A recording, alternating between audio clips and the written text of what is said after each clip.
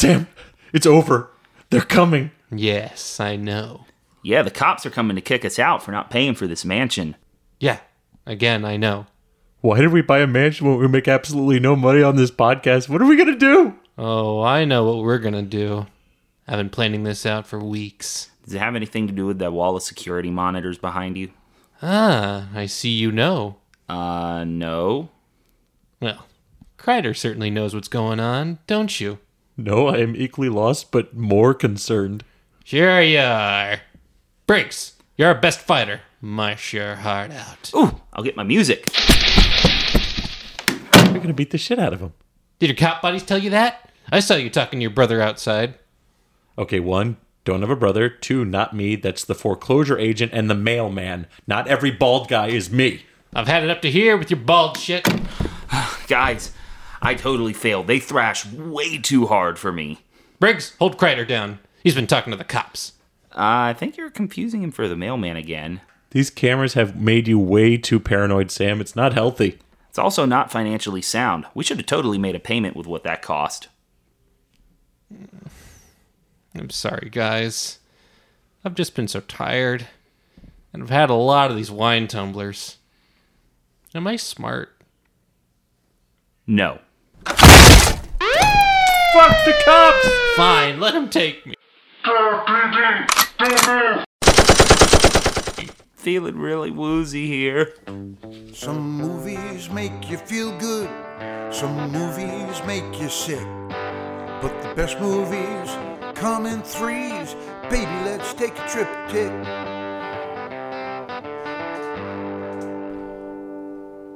So, it's I think that they always say violence doesn't solve anything. But I just think that if that's the case, you're not doing it right. You're just wrong. You're just wrong. I'm Christopher Kreider. I'm Chris Briggs. And I'm Sam Sterling. We're Triptych. For reasons unknown, we are currently recording from a holding cell. It was very nice of them to give us this podcast equipment. Well, we're on Star Island. Guys, they call it Trip Dick. How stupid is that? Yeah. That sounds concerning. It's almost as stupid as like a form of fighting where you just have to be all rubbery rather than just hit people. Yeah, and I do wonder about the effectiveness, but it looks like it would hurt. What are we talking Tripping about? over your dick? No, Pencak Salat. We're talking about Silat. Oh, yeah. Silat. It's a martial art. In all of our concern of being rated, we watched the Gareth Evans trilogy of his C-Lot action films, guys. It's not an official trilogy, nor is it even an unofficial trilogy. We just curated it for the purposes of this podcast because they're the 3 movies that British filmmaker Gareth Evans made. Welsh? What? Welsh director. Welsh. Okay, so yeah, Yeah. I guess. Tomato. Gareth Evans traveled a long way to Indonesia. He filmed a documentary about this martial art form, Silat, and while he was there, met a Silat martial artist, Iko Uwais. Iko Uwais, yeah. Iko Uwais. Yeah. Please don't kick my ass for mispronouncing your name.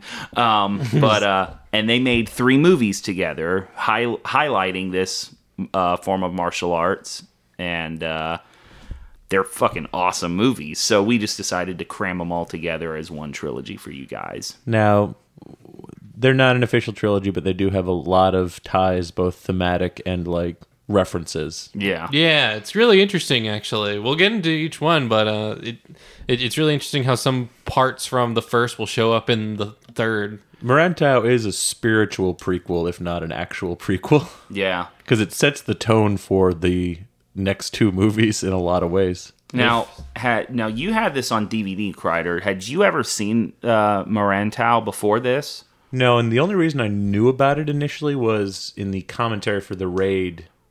He was pointing out all the connections to Marantau. Oh, okay. Interesting. So he was like, oh, so here's the actor who played, Iko's brother in Marantau. So I brought him back to play the guy who plays the father in The Raid, played the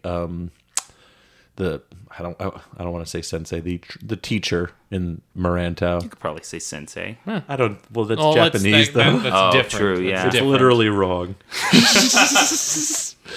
Man, But, this is usually Kreider's job to fuck up to like be that. racist. See, I wasn't gonna say that, but okay. No, and we never got the raid, even though apparently there was a planned third one. What were they thinking of doing for the third one?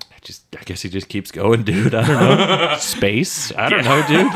It's like the first raid, he fights a whole building. The second one, he fights the world. Well, I mean, it was all Yakuza and the Jakarta mob. We never actually got to see the triad, even though they're alluded to. Yeah, they are alluded cool. to. I think- Yeah, and there's like a whole. There's always more bad guys. I could maybe see them doing almost like a Frank Castle Punisher thing where maybe they do finally go after his family, so he's just like, I'm going to murder everyone in the fucking world. Well, that's why you could do a sequel anytime, really. Yeah. Like if he just ages a couple years and just grows a beard, Yeah. and he's chopping wood or something. Like at the end of the second one, he's like, I'm out. And it's like, no, you're not. Not if Hollywood has anything to say about it. So, yeah, really quick, the three movies, if we didn't say them clearly enough, it's Marantau, the director's first action film. Then there's The Raid, the big classic that came on over as well into the States. Which, for some reason, was titled The Raid Redemption here in the States. I don't know why. yeah, and I think that I think there was another movie called The Raid. Then that's why it was just like they just had to add something. Oh, interesting. Interesting. It's like how that band Fun has like a period. It's because there's a Swedish metal band called Fun without a period. Ah, Is there? I don't know if it's Swedish. well, they're not as finally on fun, but then finally The Raid 2. And the reoccurring things are we had the main actor Iko Uwais, and we also have a heavy reoccurring played by Yayan Ruyan. In the first one, he plays just sort of a generic heavy who's like kind of on a parallel journey to our hero. And then in the second and third one, he plays like an actual hitman character.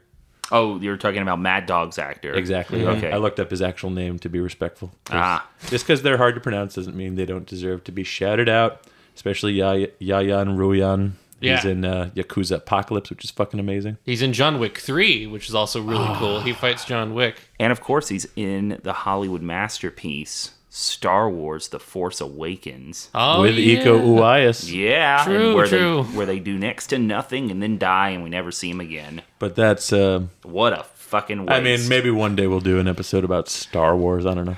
So this just brings me to a theme, not in the movie, but throughout our watching of the movies. So, Sealot, we question its practicality in a real fight, but one thing we won't question is that it looks fucking cool. And so one thing that kept coming up throughout watching these three movies is we kept thinking of other movies that could be made cooler with the addition of Sealot. Hell yeah. Imagine if in Force Awakens they start trying to fight Han Solo and Chewie to keep them from leaving and they just bust out some fucking Star Wars space Sealot. How awesome would that have been? No, and they had Donnie Yen doing some space martial arts in Rogue One, so it's not actually that hard to do. It's not that hard to justify. Yeah, I'm one yeah. with the Force and the Force is with me.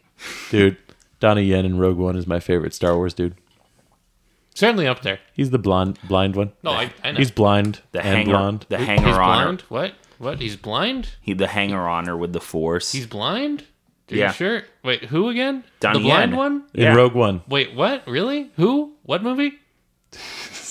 No, I'm totally lost. I haven't watched this movie. Okay, I'm sorry. I'm not trying to be. Are you joking around? Yes, I'm joking Okay, around. I'm sorry. Wait, no. Why am I sorry? You. But so this was a first time watch for Marantau for all three of us, but all three of us did see both Raid movies as they came out in the theater, I believe. What a Yeah. time that was to see them in theaters. I think the second one especially I haven't seen since I saw it in theaters. I actually. remember. I can't remember if he was with us for the first one, but I remember we had Floyd with us for the Raid 2, and Yeah, no, and it was cool because Cinemark, they always have those smaller theaters. Yeah. So it's like you go there thinking it's going to be like an art house thing, and it's all these art house trailers. Yeah. and then the just- Raid plays. And then the Raid happens, which is just the most grungy. That's like fuck Grindhouse. That's a real Grindhouse movie. that's like made for no money with like recycled sets and all this shit. They're using airsoft rifles. Like the Raid is They're using special. airsoft rifles. Yeah. Holy shit, that's awesome. That's how you Damn. can do a SWAT team, for like less than $50,000. Airsoft and sound design. No, and even in the Raid 2, there's a lot of airsoft, which is like, I wonder if that's just a thing with like, it's just harder to get real guns in Indonesia. Well, that, and I'd imagine international airsoft guns are probably way more realistic looking than what we can get here in America. True that. And yeah, it's like that does happen. It's like if you watch Once Upon a Time in Mexico, there's a scene where like he's using fake guns because they couldn't get the real guns shipped into Mexico in time. Darn. And, you know, as we're seeing with, you know, the whole thing that happened on Rust, like using real guns is very dangerous. Yeah, it is. So, like, I would rather just CGI it later and have, like, a plastic gun. Yeah, as long as it moves and does the function, I Yeah, feel if it- like it's fine. And honestly, Especially that's, like if you have like some gas airsoft guns that give you that blowback, you know? So, No, and it's cool because, like, Even then, you still got to be careful because, you know. well, I'm saying in that sense to give it kind of like that more real, like you are holding a real gun, you know, like even if it's not loaded, it'll still kick like you're firing a real gun. Yeah, but you also got to be careful and make sure there's still nothing in that barrel. Oh, it can yeah, still well, project. yeah, no, you could still take an eye out, but Yeah. You know, shoot Be your harder eye to- out, kid. it'd be harder to kill your cinematographer. Yeah. I can't believe they're going to finish that movie. Oh, that's right. What else are they going to do with it? Just don't release it. They're gonna They did murder it to the- Batgirl and nobody died. They're gonna murder the rest of the crew. That's what they're gonna do. I know. I'm like, can you imagine being the cinematographer on the rest of that movie? Just the whole time you're like, Alec Baldwin just comes up. you're like, shit. They're going to Capricorn 1 everybody. But you know who didn't kill anyone on his set though? On any of them? Gareth fucking Evans. I don't think we could. I don't know if that's true for sure. I mean, I'm not saying he did, but like, some of these guys get really fucked up on these movies. they're filming in Indonesia. You know, I don't think these are SAG actors. Yeah, watching these movies, there's a lot of people that just get absolutely fucked, especially, in my opinion, Marantau more so than that. Marantau has probably arguably more spinal damage because he doesn't kill in Marantau. He just kind of leaves them crippled for He life. just like it's like you'll Like never back walk You're again. you're gonna have a bad time. It's just like a whole alleyway of homeless guys who have been just like, yeah, I lost my job after he ripped my spine out and was like, you get to live though. You call this living, Batman? Yeah, no, these are still very entertaining. They have some. So we watched these with subs instead of dubs, you know, to be real, yo. But sometimes that can be a little bit hard to do when we're doing the subs because dialogue can move by real fast on these. Especially Dialogue's- the first and the last movie. There's some serious fine line details that you need to like keep an eye out for and read They fast. No, and, talk so fast over there. So yeah, it's kind of like, how do the subtitles even keep up with it? But I still soldier on through the subs just because, especially in the first one, the first Raid, I don't like the dubbing like at all. No, it's not good. It's not even good in a funny way. Yeah. If they were more like Akira or like old Godzilla films, I think we'd all have more fun. You know what's funny? It's like I have an Akira DVD where you can make the choice. It's like, okay, you can watch this new dub that we did that we worked really hard on, or you can watch the old Tetsuo dub. Tetsuo! Yeah, Tetsuo. These guys weren't much of a challenge. Whoa, Rama, get that back door, keep them back. Yeah, I want more bad dubbing. But bad in a good way, not bad in a distracting way. Yeah, no, I mean, Riki-O has some of my favorite dubbing. Oh, Oh, yeah, Riki-O for is real. so great. Because it's just like they clearly had no idea what the original dialogue was. So We'll they ta- just we'll- have this weird. You know, stick a pin in that. We'll come back to Riki-O when we start talking Raid 2, I'm sure. Oh, yeah. No, and these kind of run the gamut of like very interesting influences from early Jackie Chan, like Police Story era, early John Carpenter, Assault on Precinct 13, Halloween, Escape from New York era. And certainly by the time we get to the third one, it's got a lot of Martin Scorsese. Yeah, Scorsese and also Coppola, I'd say. Oh, yeah, a little bit of Because Coppola. it's not so it's got that scumbag feel of criminals, but it's more so the like Shakespearean criminal story. And then you have these incongruent elements like the Hammer Girl and the Bat Boy, which are very Takashi Miike. Yeah, exactly. Takashi Miike's Yakuza movies are always patently insane. Dead or Alive, Birds. Yeah, no, Yakuza Apocalypse. I once again, just to bring it up because the same actors in it. Amazing fucking movie. That's the one where there's the frog guy. Oh, yes, nice. I still need to see that one. It looks insane. Takashi Miike trilogy. The only definitive trilogy he's done is the Dead or Alive trilogy, which are 3 movies about like the Yakuza, but it's the same actors in different storylines each time. Oh, really? Yeah, so it's very cool. Interesting. But yeah, we're not talking about Takashi Miike. We're talking about Gareth Evans, The Raid. But Morantau has got a little bit of Terrence Malick in there. A Yeah, little it does. bit, It's like the nature stuff is really nice in there. And you really, I don't know, you got to hand it to him for making such a mature martial arts movie for his first movie. But That was his first movie overall. Not his first movie. His first movie is a low budget horror movie, which Can't is like go wrong with that. But his No, first and he's movie kind would of, seal that, at least.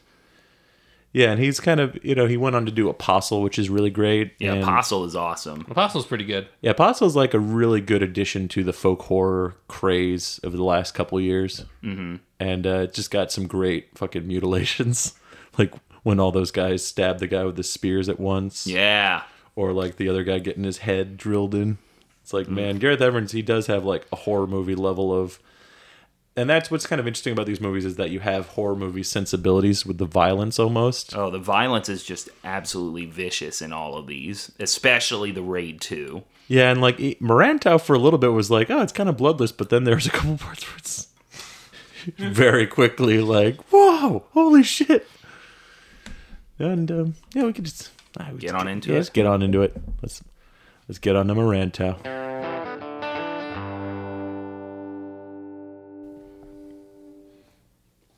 Marantau. Yuta was a simple master in the art of the pipe. He had learned to fight with the pipe, lived with the pipe, and when he brought his skills to the big city, no one cared.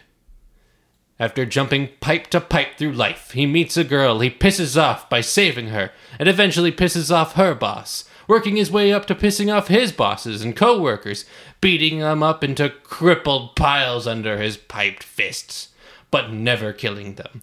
That's not the way. With the help of his rival dog, the bounty hunter, he works his way up to the crime boss Fight Brothers.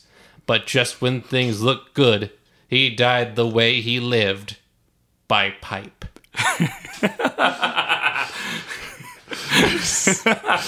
He lived in a pipe for most of the movie. Yeah. He lived on the farms. He'd never seen a pipe that big in his life. Back where we don't got pipes big enough to sleep in. If I'd known that, I'd be sleeping in a pipe all my life. You see, there's another movie that would have been much better with C-Lot is Simple Jack. Or Forrest Gump, to be honest. Or C-Lot with Forrest Gump would be pretty great. Especially if that's how he breaks out of his braces. Yeah, it's just like he kicks a guy. He just kicks a guy so hard that his braces fly off in slow Just motion. like totally roadhouses a guy. That would be really great. Is like just a 3D shot of like the pieces of the braces flying towards the camera. Makes his way through Vietnam with C-Lot. Oh, that'd be fun. So anyway, yes. So Marantau. So Marantau is a very interesting like indie film with a lot of really cool action in it. The action, is surprisingly pretty fucking cool, despite, it's lower budget. No, and it's very well choreographed, and like you can kind of see the seams a little bit, but it's also very ambitious. It's kind of like El Mariachi in a way. Oh yeah, it totally, whether intentional or not, it totally feels like El Mariachi because you have a dude who's like really optimistic and like, I'm going on an adventure. I'm coming into the new city to get a job, and everyone's like, well, the job that you do is stupid. Yeah, the only jobs around here are crime. He wants to be a C-Lot instructor, and nowhere in town is there interest in a C-Lot instructor. And the place that he was going to instruct at is now just like either like being torn up or like renovated or something. It's being leveled. Yeah. It's just like not there. Yeah, it's like, which is why he crawls into a whole bunch of giant pipes. And yeah, it's interesting because it's like, I guess like it's talking about like a culture disappearing. Yeah, I suppose way, so. yeah. Because it's like it's kind of being not replaced, but there's it's more business oriented and structured. It's like they don't care about the old ways. the old ways of learning martial arts. And I don't necessarily know if it's the same, but like I know my uncle practices Filipino martial arts, and like a lot of it is verbal. So there's not Verbal. Well, no, I mean like a lot of it is like it can't be taught. You can't read it through a book. You know what I mean? Yeah. Like you need someone to pass it on to you. Yeah. So it's like I think that Silat's probably the same way, where it's like you can't learn this shit. It's Like if you in know, theory. if you know, you know. Exactly. So like the amount of people that are carrying it around like that, they need to carry that on to the next generation, or it's just not going to happen. So if it's entirely motivated by capitalism, then you're not going to keep that shit. Just let it die. It's sad. It's about the practicality and the system that's developing and progressing. Now, and he does meet on the bus into town. He meets. Did any of these characters have names? Yeah, they have names. It's a little Bippy. hard to follow. Yeah. Yes. Boopy the dog. Boopy the dog clown. Eric. If you're talking about Jan Ruhian's character, it's Eric. His name is Eric. Yeah, it's just Eric. Okay. The other one's Yuda. Yep.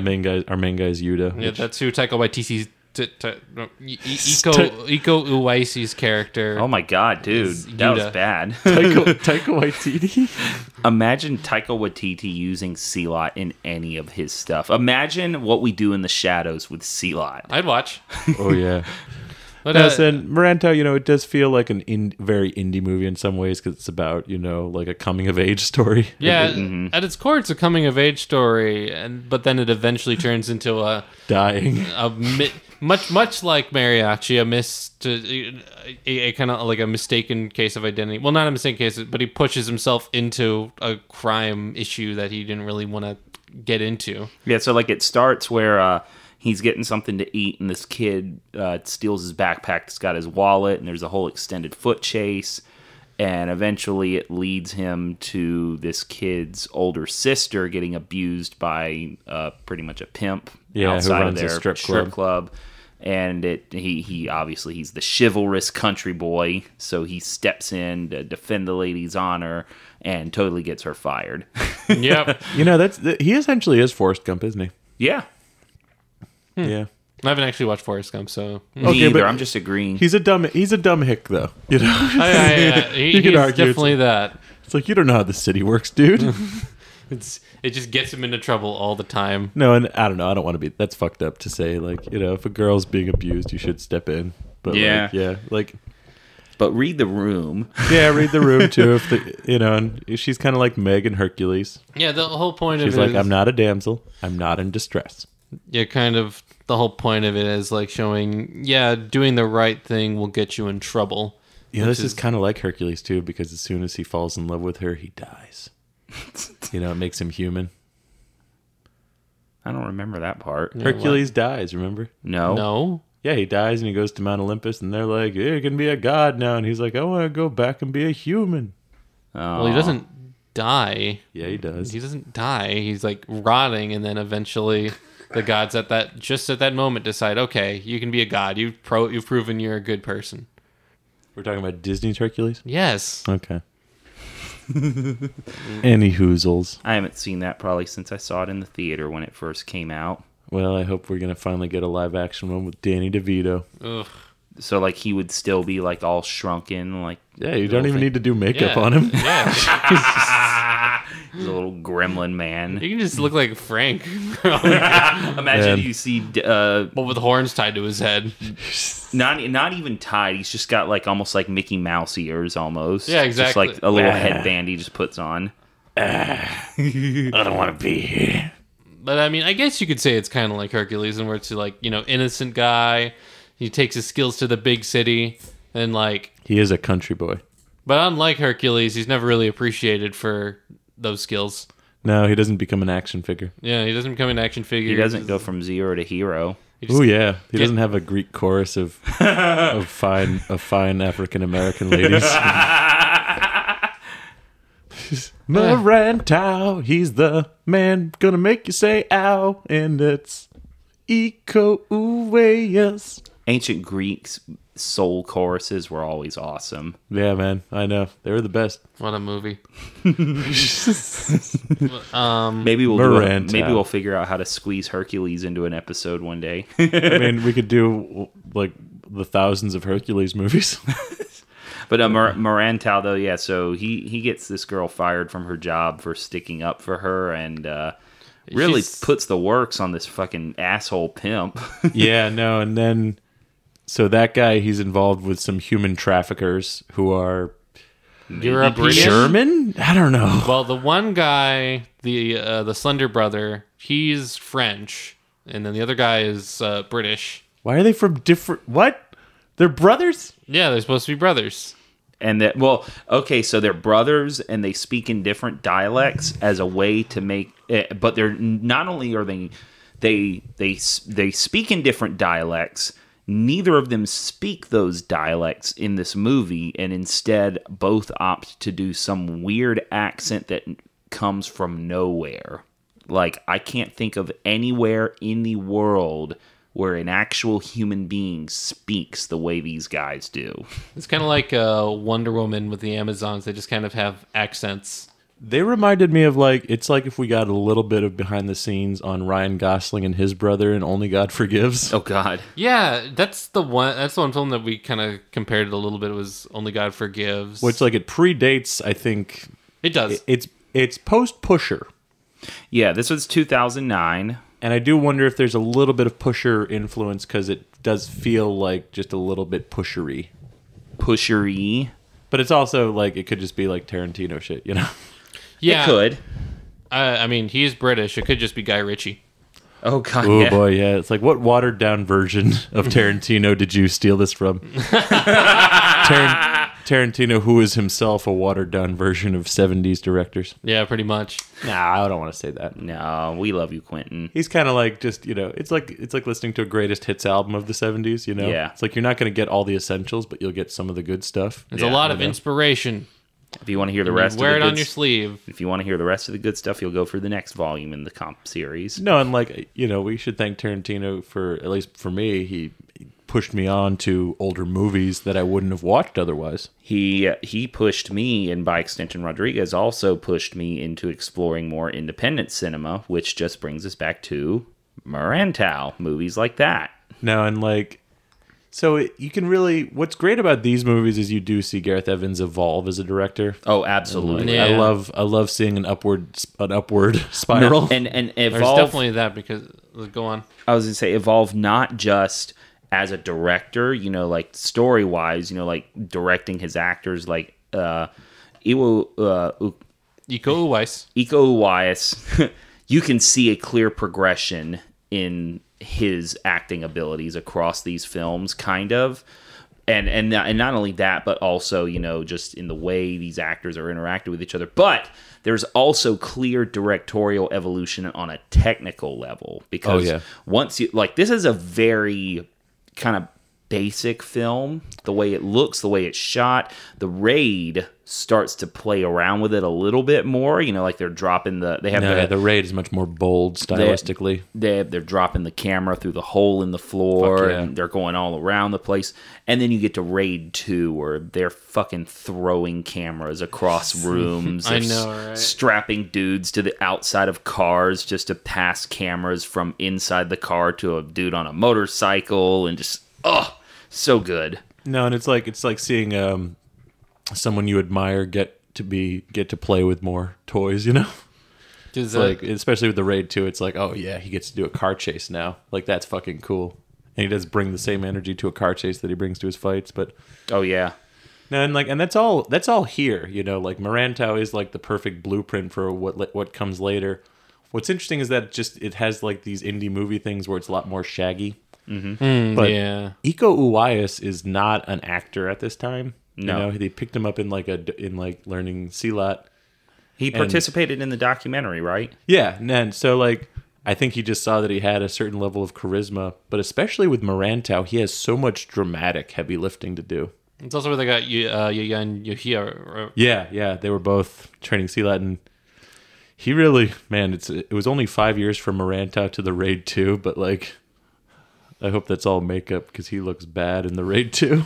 I definitely like Yi Yayan's characters and like all these like they're interesting contrasts to Iko's characters as well. Like obviously Marantau, like he's kind of like he's sort of gone on the same journey, Yuta's journey, but he's just kind of like he's not given up, but he's understood that he can't just be in one place. He has to move and he has to like adapt to the surroundings if he wants to use the skills that he knows. Now, it's interesting that it's like, oh, he's like, it's like looking at a younger version of myself. It's like, you look the same age. Don't be silly. I mean, I'm sure they're in real life like 10 years older than each other or something, but... Wait, what are you talking about? In Marantau, when, yeah. when Eric is on the bus with Yuta, he's like, oh, you're going into town to teach Silat? It's like looking at a younger version of myself. But, yeah, and... yeah, we have these brothers, and it's interesting because, like, since they speak English, the subtitles are like, well, you don't need subtitles. It's like, I can barely understand these fuckers. Not only do they have these... so frustrating. Not only do they have these weird accents going on, but their audio is not great either. No, and it's like, that's not an issue with the other scenes because, like, I don't speak Indonesian. Yeah. And, we watched the American cut, which is slightly shorter than the Indonesian cut. Or quote unquote the international cut is what we watched. Yeah. Right. Yeah, which is, The American cut. It still feels a little, a little long, a little shaggy, but I like it. And I wonder if, like, maybe, I don't know. Wonder what we're missing. Probably not action scenes. Probably like some more of those meditative character beats in between. No, the action choreography in this is still very on point for the most part. I mean, especially at the end when you have when the fight on the red storage bins. Yeah, and I especially love how it's like. So one thing that Evans really likes doing is showing one dude. Doesn't matter who, but just a dude just get supremely fucked up on the edges of surfaces. And I remember in this fight, you have our main guy jumps from one storage container to the other that's on a lower level, immediately back up, whips around in time to see the other guy coming at him, jumping. And just before the guy lands, he fucking kicks him and hits the guy hits the edge, the corner of the container. And it's just the most painful looking shit. Now, there's a moment too, which was in the trailer, where like he's being chased on some buildings, and a guy's about to chase him, and he grabs like a bamboo pole. Mm-hmm. And in the trailer, they make it look like he's gonna fucking shish kebab the guy, but it's even worse in the movie. He just fucking like pokes him in the chest, and then the guy falls like 6 stories, and then he's still alive at the bottom. They really take the time. It's a lot like Batman, where like you have to show that they're still like, ow, and like sometimes they're literally holding their back, like, oh my god, I'm never gonna walk again. Yeah. A lot of these guys are gonna need a lot of physical therapy. No. He beats up a lot of dudes, and there's some interesting like set pieces when he does it. Like it starts off just like small and in a dance hall or something, and then it expands to a bridge above a highway, and then it expands to like basically the side of a construction area.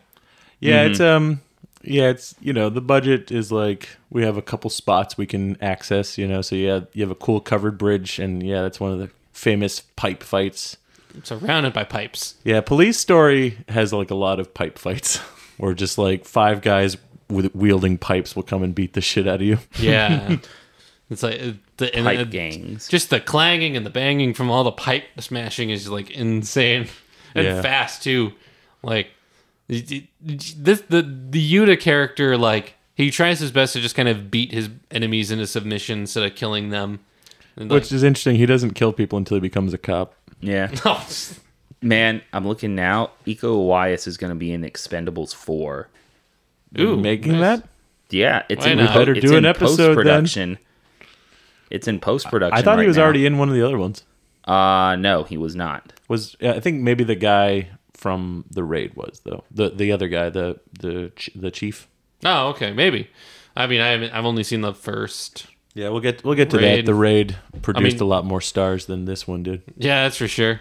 No, and it's interesting because like he really went. I don't know. He went for broke with this, and it didn't quite hit. And that he took the lessons he learned and went and went on to improve it with the Raid and just made it a lot more of an action movie. Oh yeah, and I wonder, just what could be the issue with it? Because it's not a bad movie. No, it's not a bad movie. It's a great movie. It's just like too sweet. This almost feels like a movie you should do later on. It's missing something. It's missing that simplicity that the Raid delivers. But it also has these really rich moments because it becomes the story about him creating a family with this girl and her little brother. Mm-hmm. And so when he dies, they go and live with his family Out in the country. and the little kid is going to school dressed up he's wearing the uniform, and when the mom looks at him, she sees Yuta, which is that's fucking great. That's really good filmmaking. That is good filmmaking. It's really almost too good for a movie that has a guy getting shot 38 times in an elevator. sweet. Oh yeah, man. With the Yeah, not a lot of guns in this movie, but then when they pull them out, they just pull the trigger until it's empty. Yeah. Yeah. Especially in the Raid 2. But with Marantau, I feel like there is a lot of character development with this one as well. But I think is probably the strongest female character in this trilogy. No, yeah, there are no. There's almost It's a sausage none fest for the most in part. the other two. The first one, maybe the only woman There's is- Hammer Girl, but she can't talk.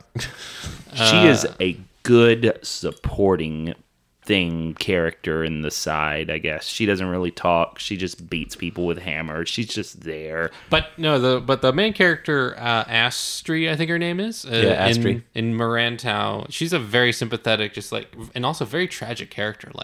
She was thrown on the streets with her brother because her parents had too many kids. They and couldn't take care of abandoned them. I love their And she's reasoning just trying too. to survive. It's just it's very just sad. I love their reasoning for having as many kids as they did too. They're they wanted a bunch of kids so that there'd be people to take care of them when they're old, but then they forgot, we need to take care of these kids first. Shit. So they just release them back into the wild, fucking Go the on. wild animals that you caught. You're free now. Go. What are you looking at me like that? Go. Go take care of old people. Get out of here. We don't want you anymore. Go on, get. And there are some story beats where it's I get that they're trying to be really, really sweet and sad, but so the one scene where in which Yuta's off fighting a whole bunch of dudes on the construction site, including a biker bounty hunter guy, but Yuta goes to not Yuta, Astri goes to hide her brother, and it's just very heavily melodramatic, that bit. And then it's kind of no, we have to do this because then I'm gonna get kidnapped, and this is what this means. Us having it could be our final discussion together, and then immediately, even though she just immediately throws them into the hidey hole, they only get her. Yeah, they punch her in the face. It's really rough. She's clearly by herself in this alley. There's no way that kid is here with her. Yeah, Yeah, and so what's another interesting thing about this is maybe we don't have a good boss battle. You get a good boss battle in both of the other ones. No, I wouldn't say that. I mean, we have the two weirdly accented brothers at the end. That's a boss battle. I know. That is a boss fight. I don't feel from them that they're great at fighting. it's It's a boss fight, but I didn't say it's a good boss fight. well the Edward Snowden looking motherfucker. Apparently, he's a stunt guy. Okay, so that's probably why he was better than his brother. Yeah, exactly. yeah, but which is then why they got him. He fucking dies first though, right? Yeah, he Well, yeah, gets 'cause- stabbed by a freight handle. Yeah.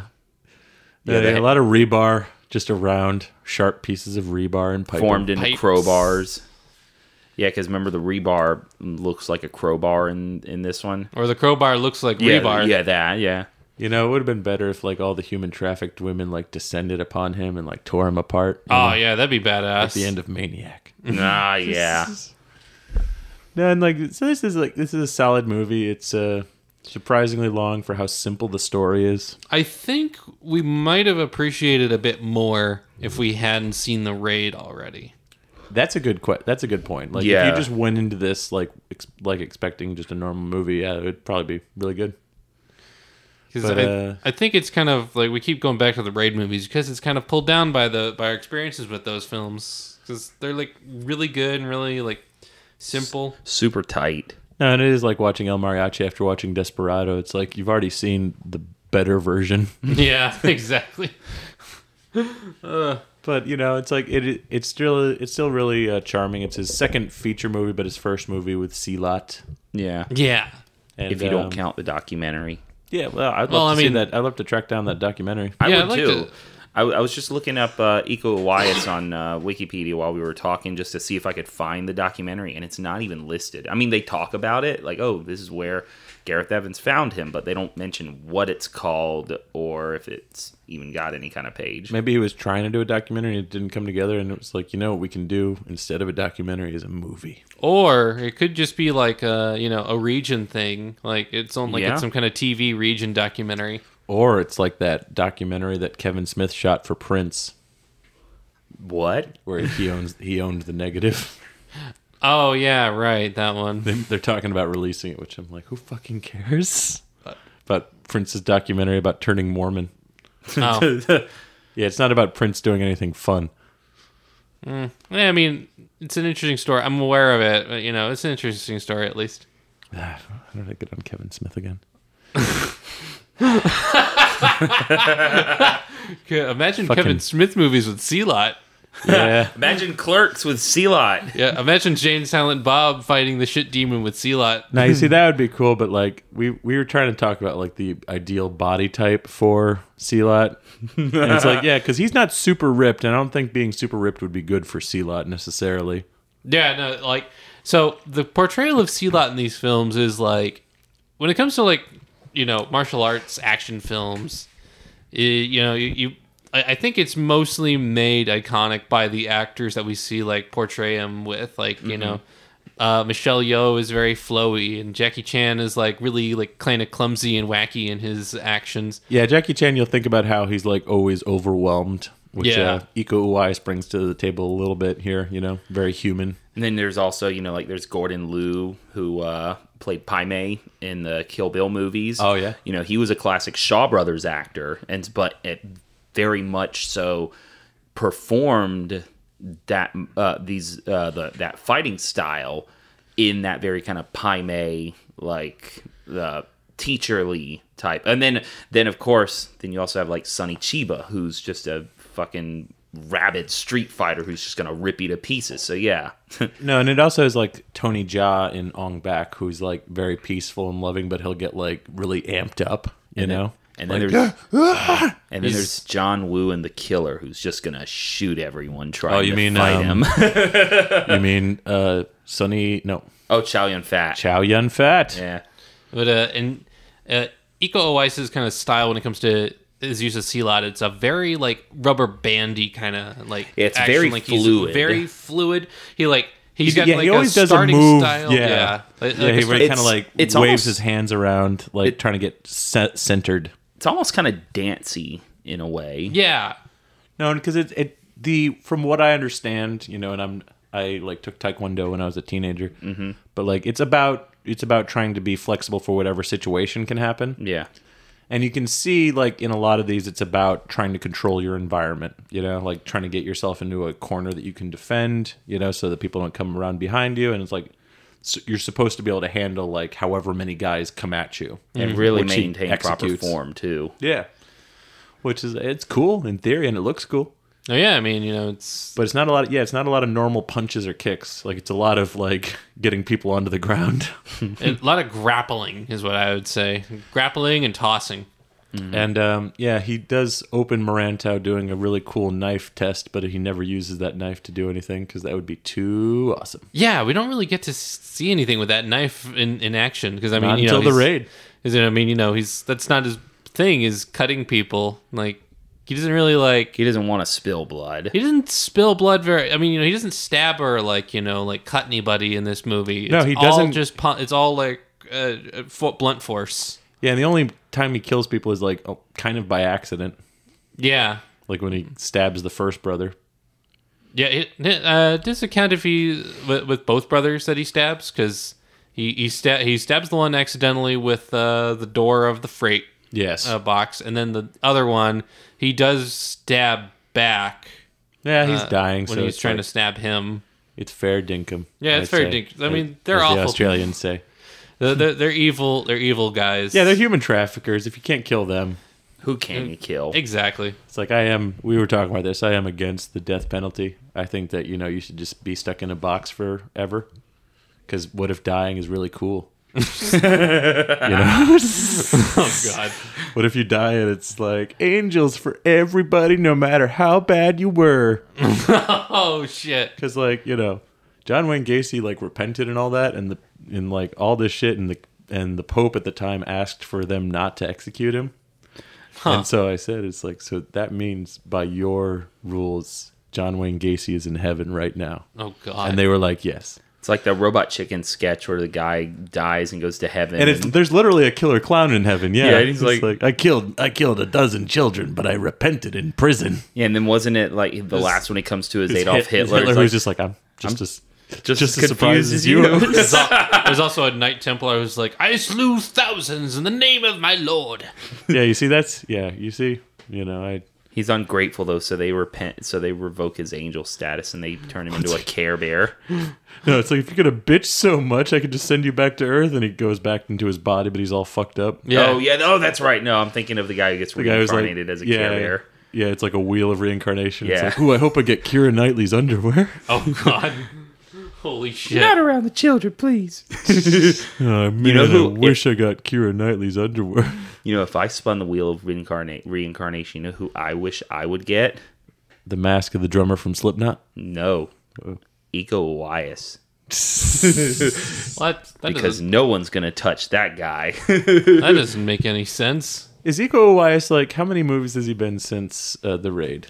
Because A I know lot. The Raid was his big breakout. Yeah, that's his big breakout. I was flipping through. Also, by the way, Iko Uwais and Yan Yan have a 20-year age difference. It looks like 20 years. Holy shit! Yeah, So that he means was- he looks good, that dude. he was born in 80.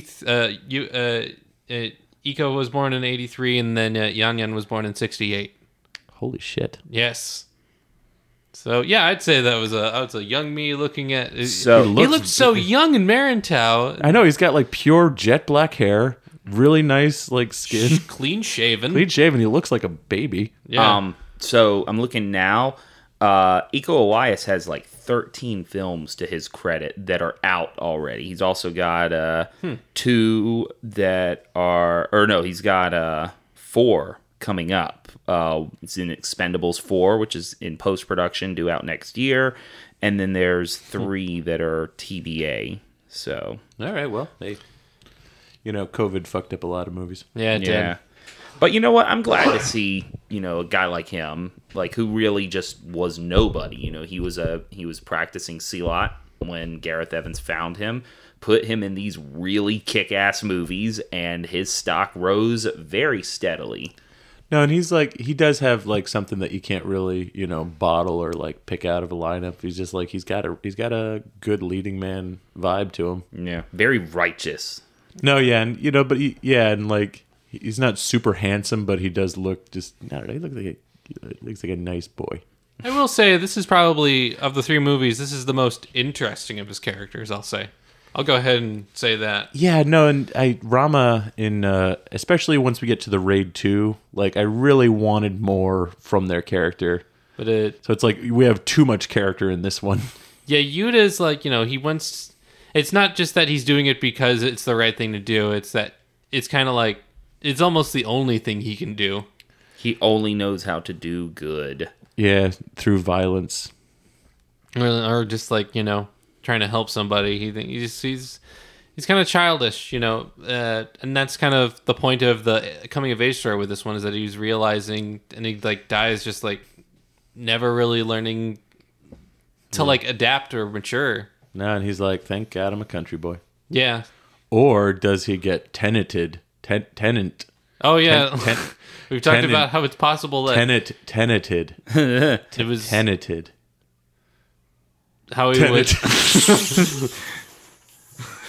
There's our Tenet reference for the episode, guys. Yay. But it's there are some also super duper dark moments in this movie though.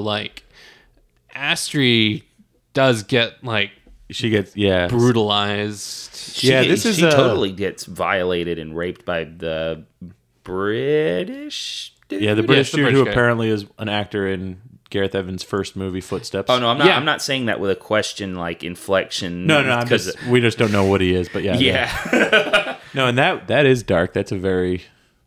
Like it's like the hero, I guess you could say, doesn't like, He doesn't succeed in the conventional sense. Like yeah, her... it's not like it's not a perfect ending in saving her. Like he saves her from a horrible life of human trafficking, but there's still a cost at it. No, and she including does his talk. life. She does talk about how it's like I can try to be an artist in the city, or I can go to the country and pick tomatoes. And like in the ending, she is picking tomatoes, and it's like, well, this is better, I guess. It's a peaceful life, Yeah, no, it's like you got to just pick your battles here. Mm-hmm. But no, it was it's a fine movie. we got a really fun fight scene with Eric where it's in an elevator. Which Yes, that elevator it gets pretty wide. that's another thing that we see come back in this is he loves staging brutal action in very confined spaces, but we still see a clear jump in the size of that space once said action starts. No, and like elevators are the most cinematically, like exaggerated There's, feature Yeah. of buildings. Like if you ever see Devil.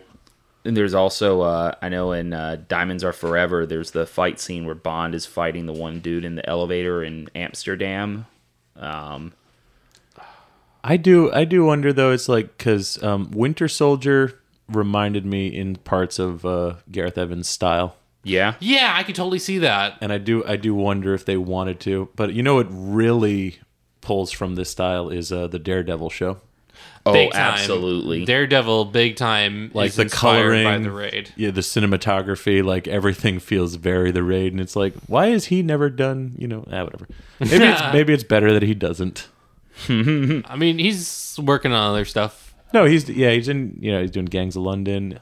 He did Apostle, which is like a really tight horror movie. And I love Dan Stevens, dude. Dan Stevens does weird shit. Yeah, I like Dan Stevens in most things. Legion, dude, man, fuck yeah.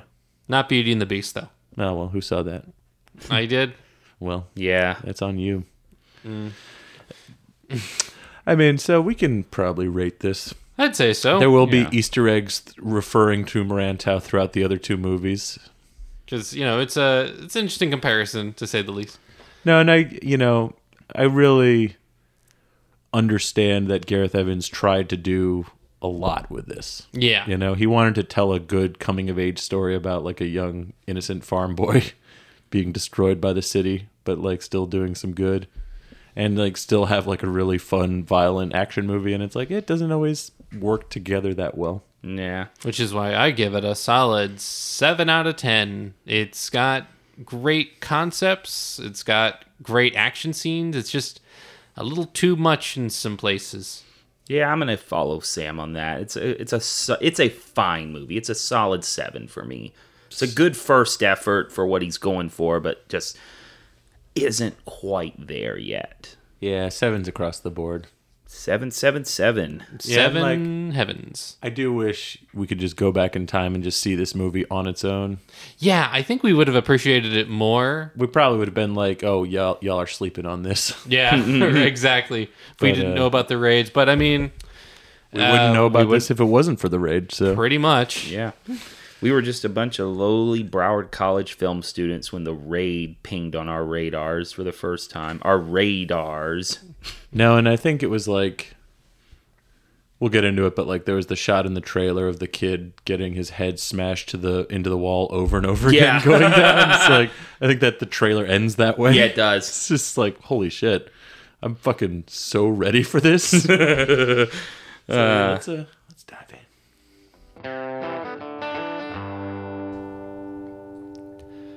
The Raid Redemption.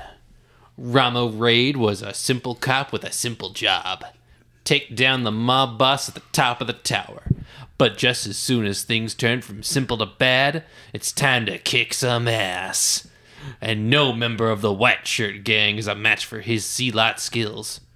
But things turn from bad to complicated when it turns out his own brother is involved with the gang, along with his own bad lieutenant. but his brother and him patch things up after putting down a mad dog, and Bad Lieutenant gives up after killing the boss and taking all the XP. In the end, everyone limps off into the sequely sunset, except for Dredd, who is left in the dust. Oh, Dredd. Still sour about it. As good as this movie is, Dredd got the short stick. I know, but it's like it's not even that it came out the same Year. month. It's just that it came out the same year. you know? Yeah. Came out the same month? No, it's like It didn't come out the same year. It came I out mean, same month. a couple months later. Oh, okay. Yeah. But it was like tragically similar to The Raid. Yeah. Tragically, no, they're almost the same movie. No, I know. Well, but I mean, no, not almost. It's the same plot, but different action, and also Yeah. different money. Because you can film like a couple guys in some like airsoft fighting gear pretty easily, but building that set and those machine the guns, tower, and yeah. the tower, and The Dredd's costumes. costume, and you gotta everything. you got to pay Carl Urban. Also, the CG, like telekinetic, telepathic dream sequences. You got the super slow motion. Oh, that is one of the best sequences ever. God, Yeah, that almost feels The Raid like, skinning guys and throwing them off a building, yeah. or at least Takashi Miike like. But, the Dredd, it's a great movie, and I feel bad that it got taken down, but, it's just, The Raid is just, it's too good and simple, and it's a little more action-packy. Like, it doesn't have the pedigree that Dredd does. And Yeah, well, Dredd is still a comic book movie at the end of the day. It is. The Raid also, with Dredd, which I worship Dredd. Dredd is one of my favorite comic book adaptations ever. Fuck yeah. It also does kind of drag in some parts, like when it's just him and the girl, like doing stuff that isn't policey, execution-y stuff. Whereas the Raid, almost start to finish, is just 100 miles an hour. Yeah. Like there's some slower, calmer moments, but even those are still like laced with tension between these characters. Like there's when their commanding officer, who Officer Sub-Zero, when he finally figures out that they're kind of there unofficially. And so it's like, there's scenes like that where they're not fighting anyone, but it's still very tense, No, and, I would say maybe the best scene in this movie involves no fighting whatsoever. Which scene is that? The machete wall scene. Oh, Yeah. absolutely. It's like, that's just horror shit. Like, if any of the Friday the 13th movies had something that good. Oh, you yeah, know? totally. Well, remember, there is one horror movie that kind of did something like that. Evil Dead. Oh, right. Yes. True. Yeah. True dat. No, yeah, dat. because Evil Dead has the sequence where Mia is in the wall of the tool shed, and her demonic other self or whatever is just fucking stabbing through that wall, and even gets across the top of her kneecap. Oh, very, yeah. very similar to in this one when the guy stabs through and cuts into Rama's face. Yeah. That is so brutal, man. He's the got way a- because it goes into his face, So here is the first very big upgrade from Marantau. This movie is vicious. It takes not only does it not take any prisoners, it doesn't even know what prisoners are. It can't even spell the word prisoners. You're either on your feet fighting Rama or you're dead. No, and like structurally, this movie owes to both The Warriors Oh yeah. and Assault on Precinct 13. Very heavily. Much like Assault on Precinct 13, the actions are set off by the death of a child. Only Yeah. the flip of this one is that it's a cop shooting a child instead of a criminal shooting a child. Yeah, Yeah. so essentially, for those of you that haven't seen The Raid, a quick summary is that you have a SWAT team infiltrating this apartment building in the ghetto with the task of taking down a local crime lord who's on the top floor. They get found out halfway up the building. Crime lord locks the whole place down and pretty much lets everyone run free, and whoever kills them... That's when it's the Warriors moment where he's like on the radio like, hey, if you get him, you get free rent for a year. No, for life. Oh, for life, yeah. Yeah, Even but better. Eventually they find out that their superior officer who's accompanying them on this mission, that this isn't quite sanctioned. No one knows that they're there. This is just some dirty underlord crime, fucking sketchy, corrupt shit. No, and if I had to guess, he's going after the evidence that Rama walks away with at the end, Yeah, I would say so. because that would be able to put him away as well as like all the other dirty cops that they're alluding to. Yeah, pretty much. But also, like, they kind of wanted him to go and the bad lieutenant, like the dirty cops wanted him to go off and die. Yeah, no. So like maybe it's probably like he thought he had an ally who tipped him off about this apartment, but it's actually like a trap. Yeah. Yeah. Because like they I think they're using all rookies because it's an unsanctioned mission, and that's why They the won't be SWAT missed. team isn't. Yeah, and they're not quite as prepared as they should be. Experienced on the job. And we do have like, so Rama already knows that his brother's in the apartment. Yeah, because there's some kind of subtle hints at the beginning. Yeah, he's like, I'll bring him back to his dad. We have a really great opening montage yeah. when it's like super early in the morning and he's like doing push-ups and sit-ups. He's his fighting. He's doing his Muslim prayers to Mecca. Yeah. And it's cut together with him prepping, doing shit like his workout, prepping his gun. You see the watch. The watch is a recurring image. It's very cool. Yeah, man. And I do feel like even though John Wick doesn't owe a lot to these movies, but something about the sort of action that these movies present is like what led us to John Wick, Yeah, I could kind of see that. Because like someone wanted to really inject like really good choreography into gunfights again. As we also said, Daredevil, like, very much inspired especially everyone talked about the big hallway fight scene in the first season of Daredevil, I think the second episode, and just like that brutality and that closeness and that grittiness is definitely inspired by the Raid. No, and I do think that visually he was partially inspired by the Old Boy fight as well. Oh, I'd imagine so. Yeah, because it's got also is the simplicity of the Raid is kind of like this video game aspect of it as well. Yeah, it's just Yeah. like waves of dudes come at you over and over and over again until either they're dead or you're dead. No, and you're going upward, to ascend. Yep. Yeah, and it's for a while it seems like they're doing a really good job just arresting everybody in the building, but then a kid is gonna go try to tell the cops, and they fucking shoot the kid, which is like, Well, no, oof. the corrupt cop dude, their leader, he's the one that shoots him. No, which is like which speaks to his motivations as well. There's this interesting like presentation in the movie where it's like there's bad cops, but there's also actually good cops within the system, and like there are people that like the police, and then there are people that obviously don't like them. So it's not a simple like cops are good guys story. As Oh, it no. were. No, but we do have Joe Taslim as Jaka, who's like the leader, and he seems to be pretty up and up. Yeah, And he's like one of the more iconic actors from this. Like we see him obviously in Mortal Kombat now. Yeah. he's a no nonsense badass sergeant. It's really to lead his men into victory.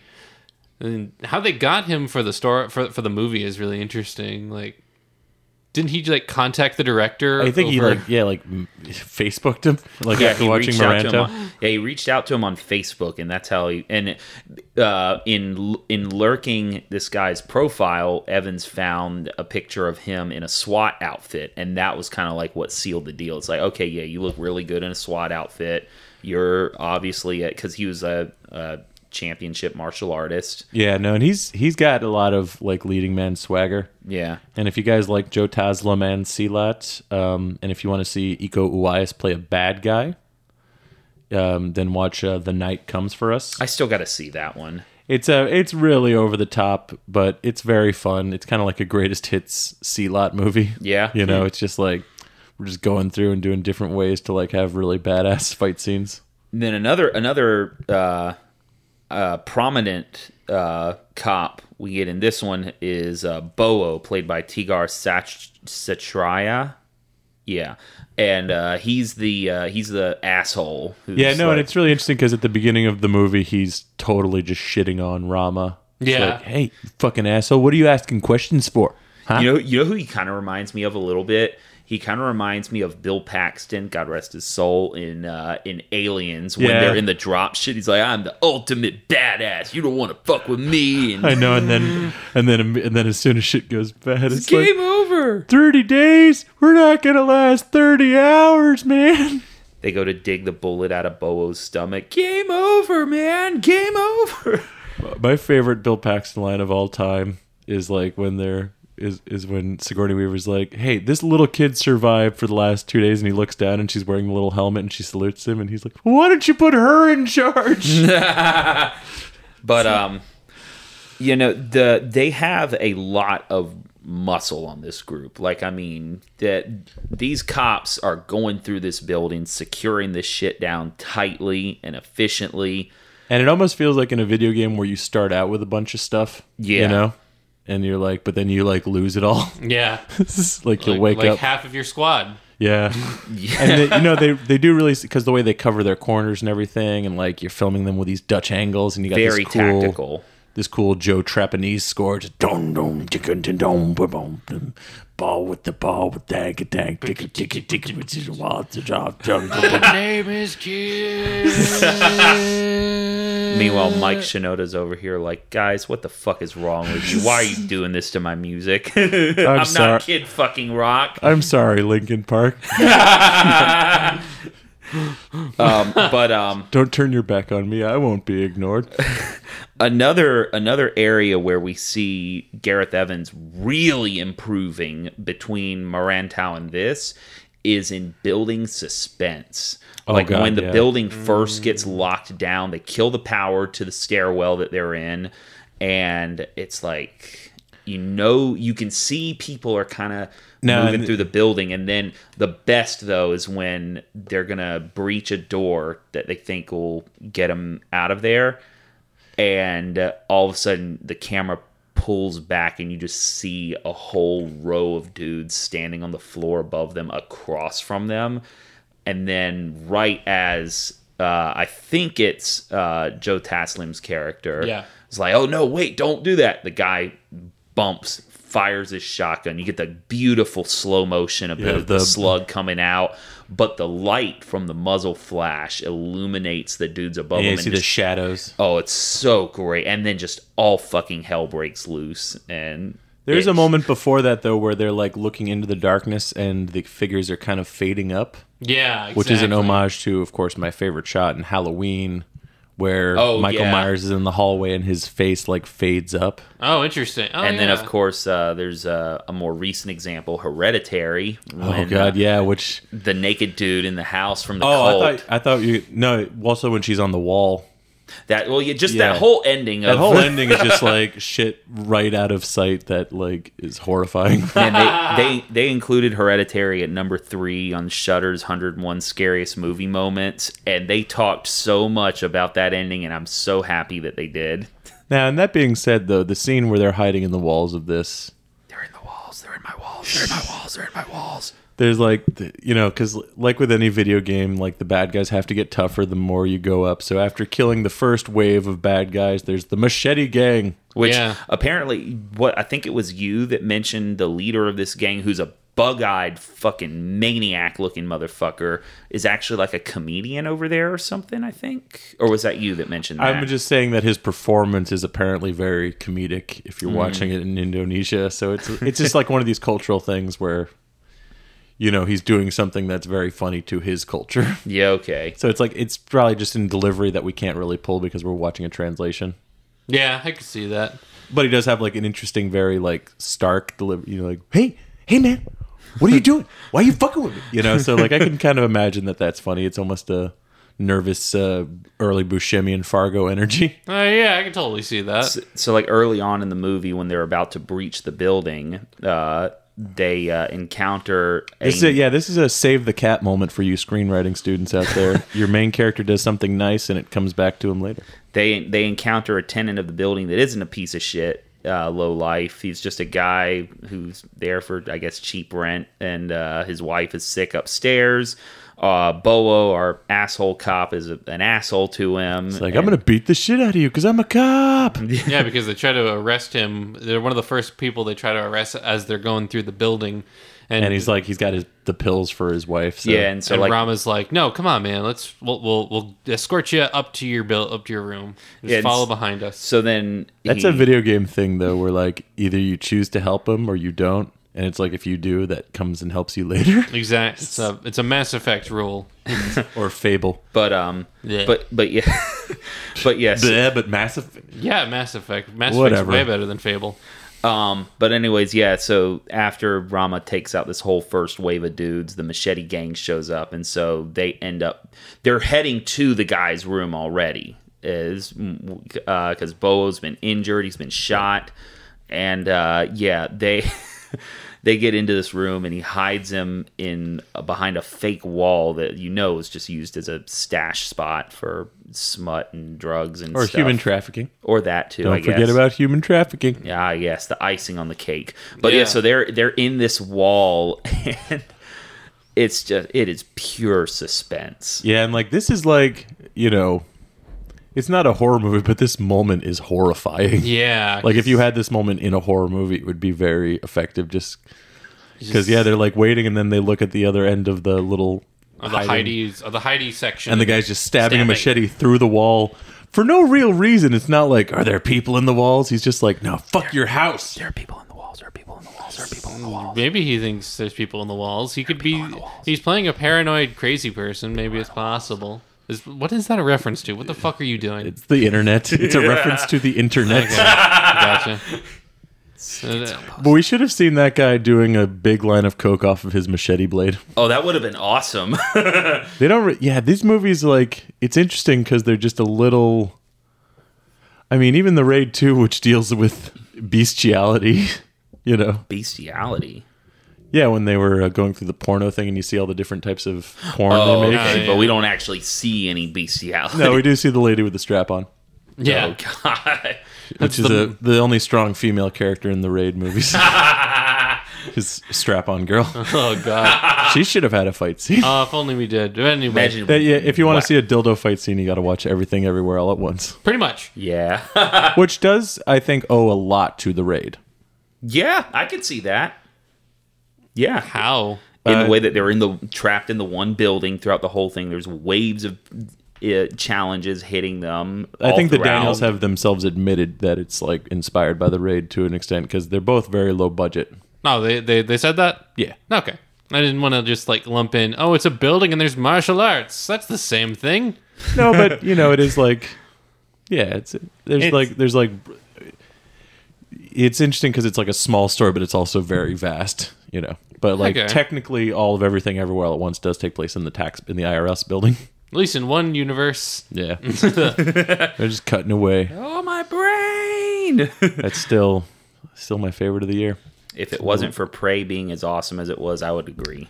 Man, if I'd seen Prey on the big screen, Yeah. Man, yeah, I was listening to a thing about how it's like frustrating for some people that they can't get movies like Prey on like Blu-ray or something. well, no, and it's like Zach Krieger, who did Barbarian, is like, well, we recorded a commentary, so hopefully there will be a physical release at some point. And I'm like, fuck yeah, dude, come on. You should watch Barbarian, guys. It's on HBO Max. I don't know how long, but Barbarian, definitely one of my favorites of the year. Probably a top 3 for me this year. What a delight. But anyway, so You know what would have improved Prey, though? C-Lot. Yes, absolutely. Which, getting back to the Raid, so Rama leaves Boa with this couple, and like the moment he's outside the room, machete gang fight, and it is just the fucking craziest shit. yeah, I like know, and it does have the moment where he like throws a guy through the door, so there's like broken, splintery door frame. Okay, so I was actually just going to ask if we accidentally skimmed over that from the last fight, but that's in this that fight. was in the Okay. machete fight. 'Cause the Okay. So like there's a younger machete gang guy who's like, you can tell he's the new one, Yeah. It's kind of He's like the got something beginning to of prove. it's kind of like the beginning of the Batman when they got the half Joker kid Yeah, exactly. who's like, you got to make your bones, man. So he's clearly just kind of going along with peer pressure, but like Rama's going through the fucking machete gang, and he like He throws one guy through Through the a door door, to so break there's- it open. And note the door itself doesn't open. They literally just blast a big, full-grown adult-size hole through the door. That doesn't make any sense, does it? The whole door would fall back. Yeah. Yeah, I was really trying to think about... There shouldn't be a splintery door frame. Unless you know what? there was like, the jams on the inside, and there's a hinge on the very bottom that's keeping it down. Maybe. That could possibly be what's going on. Plus, it could also be just really cheap, shitty wood that the door is made of. It is a pretty shitty, cheap It's apartment. the ghetto. It's the ghetto for a reason. It's cheap. But, no, he fucking throws one dude through the door. But I think it's actually the bug-eyed leader Yeah, he 'cause throws he through comes the back. door. And he fucking, after disarming this kid, grabs him by the head, jumps backwards through the door, and fucking slams his neck down on the splintery bottom. And I'm like, and he has this look on his face like, oh my God, what have I done? And I'm like, dude, you just did like fucking murder ballet. I'm like 20 guys before that. I know, but he was like, but like also like, that's not a type of murder where you can be like, oh man, I went overboard. It's like, dude, that's premeditated murder the way you choreographed that. Unless his instinct just took over and is like, haha, oh well, that door frame's super sharp. The character of Rama is a very different character from Yuta in the previous film. Like, he just goes all out on murdering anybody that stands in his way. Well, his wife is pregnant, which, as we all know, when your wife is pregnant, you can do whatever you want. Okay. That's a rule. I'll keep that in mind. Yeah, dying is fun, and when your wife is pregnant, you can do whatever. These are the rules that we've learned.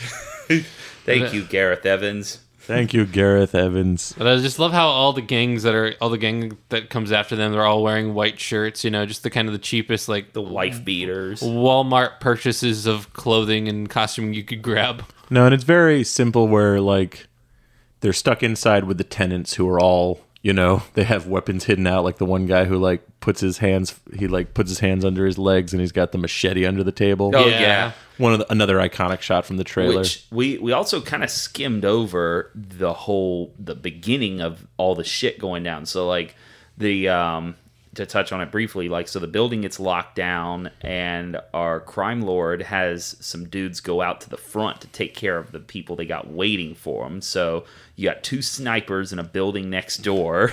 And then you have Dick Wolf level dialogue. Oh god, yeah. And where like the two like, man, truck drivers are did like, you see the game last night? It's like they didn't even say, like, the ball game, Just, the ball was not passed over to that person in the field. which reminds me of the Rick and Morty line. Come on, football, play football. But Come on, be football. these guys get cut down so hard, and we were talking about this during the car chase from the raid. Is we love really jittery squib action, like Yeah, when you're dancing because you're getting shot a bunch. Yeah. it's like they show the front of this SWAT truck, which it's like, first off, why no bulletproof glass? And second off, they just start tearing into this shit with machine gun fire. And it's like it's cool because you see the bullet holes going through the windshield and you see the blood spraying, which that's already a cool enough image. But then they show the interior and the dude's just fucking getting blasted to pieces inside. I love, though, that the snipers, they leave one guy wounded. Yeah, so that they can, so that when someone goes to attend to him, they can shoot him, which is Full Metal Jacket. yeah, Full Metal Jacket. He even stops him. He's like, nope, let him scream. It's also how I played Call of Duty Modern Warfare 2. I remember.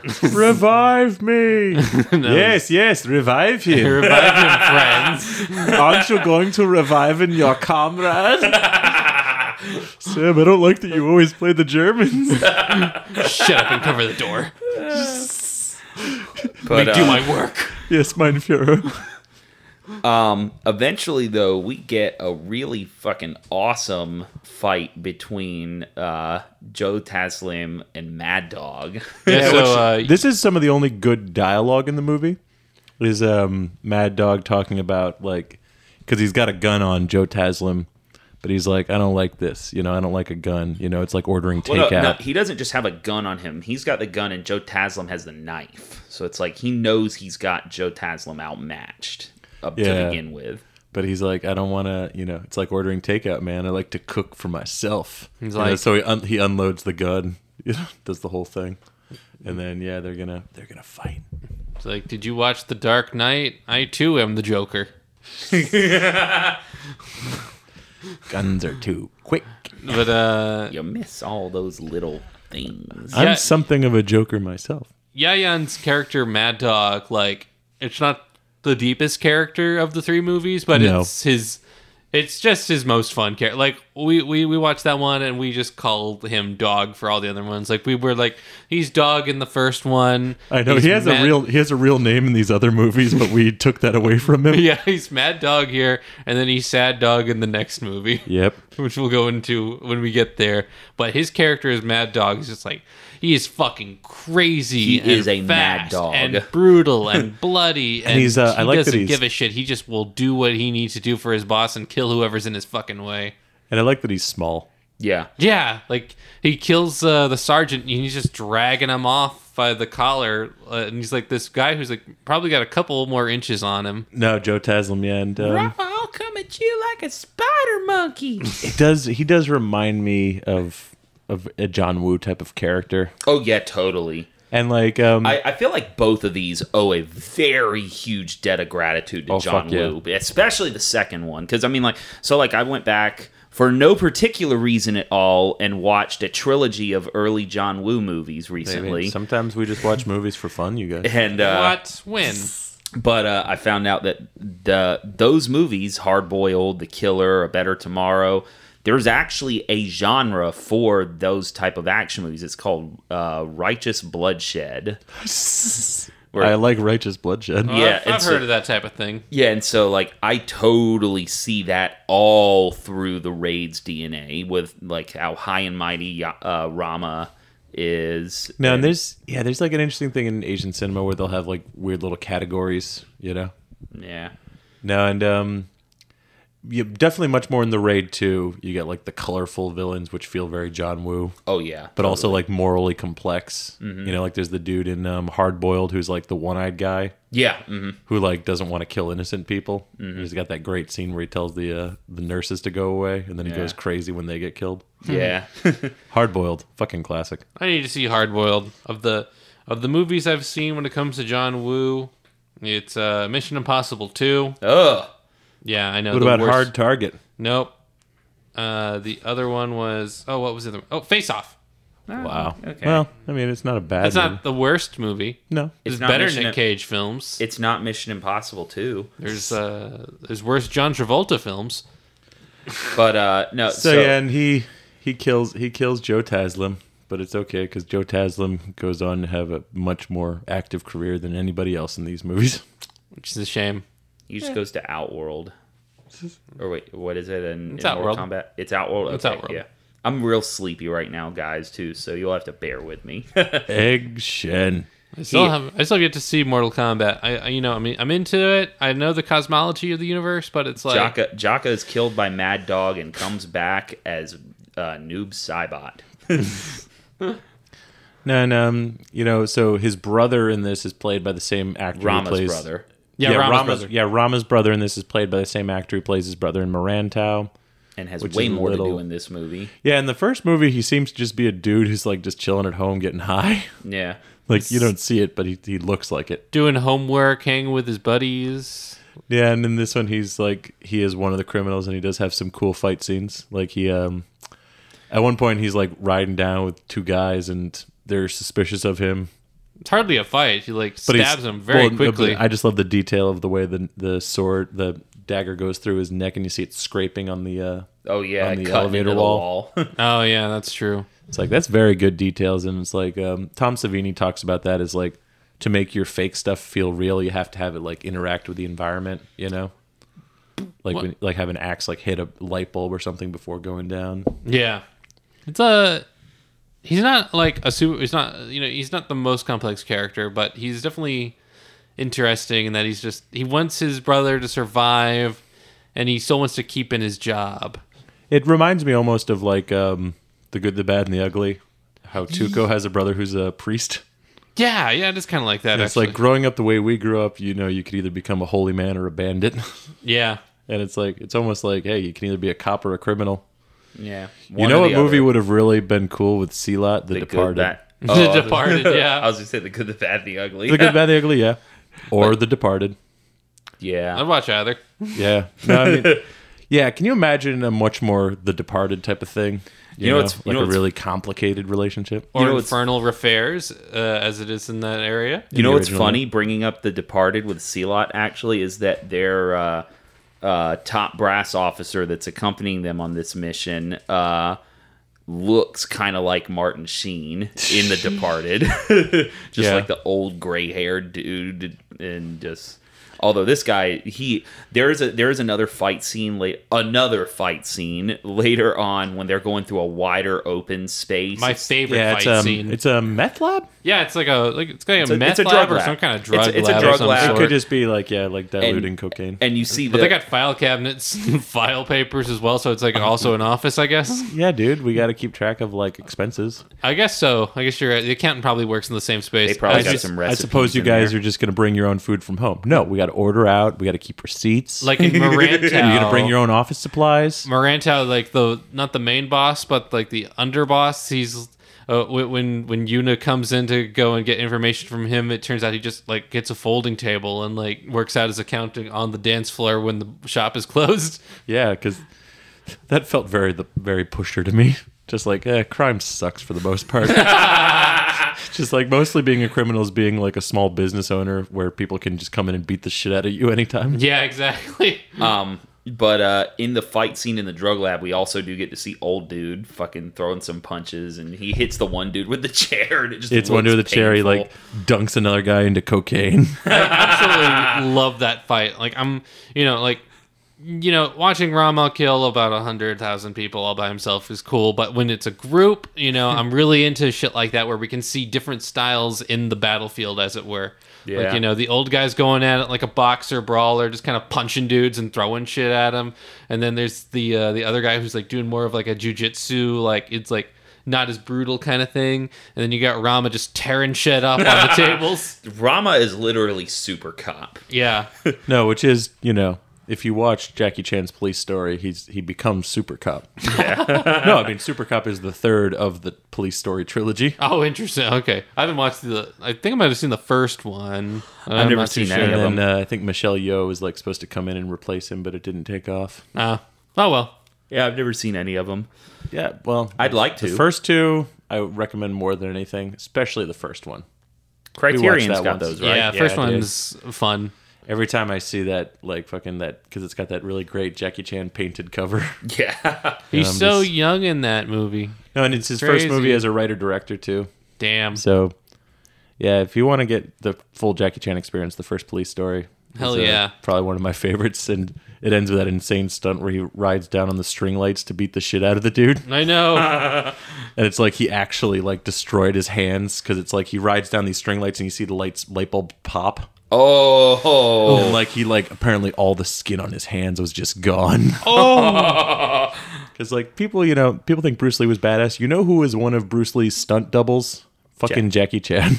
It's like I can relate to injuries like that. It's like, Jesus. Oof. Yeah, dude. Like I can't imagine being this badass. Yeah. I kind of want to talk about like the other criminals that are the main boss guy who's just like this paranoid lunatic at the top of the tower. I know he seems almost like Howard Hughes, like he's just standing around in his pajamas, like looking at his security monitors. But like with all those monitors, was there ever a chance of them sneaking in? I don't think so. No, they probably never. didn't know, and I think he did that on purpose. He's like, "Yes, come closer, come more into at the nest." At the same time, Well, yeah, because if they're like a few floors in, yeah, they're fucked. well, at the same time too, though, and his name's Tama, by the way. He's played by Ray Sahatapi. I don't know. You pronounce that. Of course, I just handed off to Sam. It's pronounced exactly as it's spelled. Yeah. I don't know. Where is it on here? Right there. Okay, yeah, Ray Sahatapi.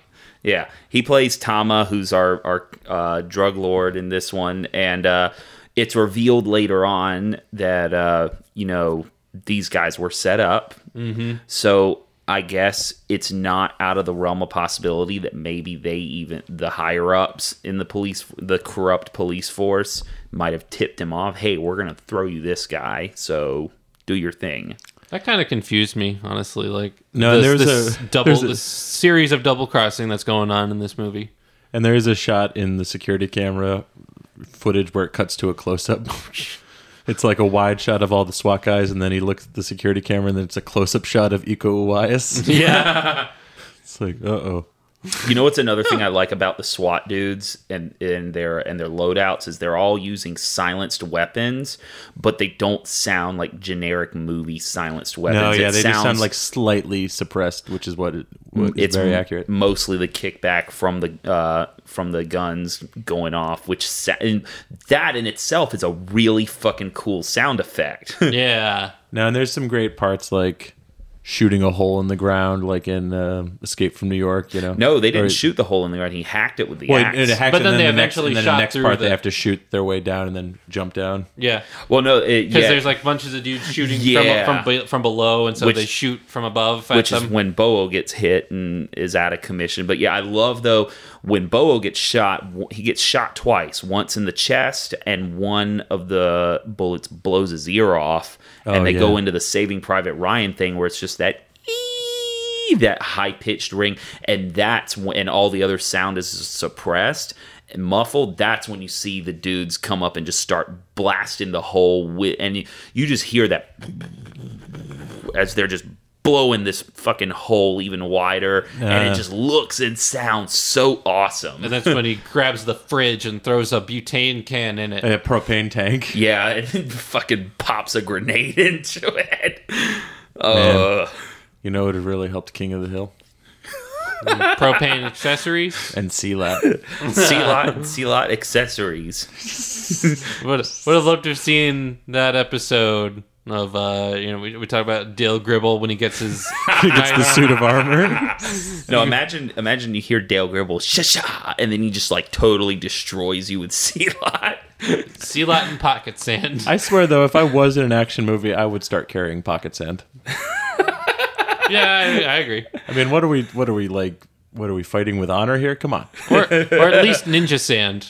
What's the difference? It's ground up glass. Yeah, so it's really okay. hard to get. The more you rub it, the more it like gets into you. Okay, I see. Yeah, it comes in like black eggs, right? Yep. Yeah. Oh, that's what they were. They're black eggs. Yeah. Yeah, Pretty black crazy, eggs right? are like these really fragile eggs full of like just powdered ground glass. glass, and you throw that, so it's like a dust bomb, but it's really dangerous.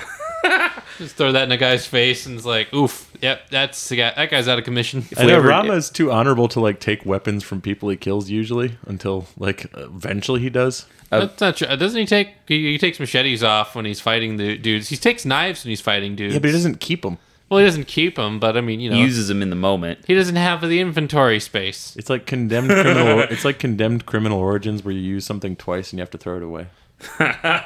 Yeah, basically. Did anybody play that game? I remember when it came out. You have to been a take while. pictures of crime scenes. It's fun. Yeah, this movie's just like, it's just so much great action, and it's just nice to watch in simplicity. Like, you could just kind of like You turn your brain off. chill and watch it. Yeah, this isn't Mouth of Madness where we can debate about what they were trying to talk about. What does it mean? What does the raid? I think it represents, like how capitalistic pursuits actually make victims of us all. That sounds about right. They're trying to make their way up to that deluxe apartment in the sky, and all it causes them is pain. It's very, in a way, it is kind of like He does Fury say that. Road, in that it's a, that hierarchies are bad, or at least the people in the hierarchy are like bad people. Yeah, and but he does say like to the corrupt cop, it's like they'll never let them join you at the top. You'll always be looking up. Yeah, and that's what makes him blow the mob boss's brains out. Which, Yeah. if we were really going to do an accurate Super Mario Brothers movie, it should be like The Raid. Because every Super Mario Brothers game that I ever played was just about making it up levels.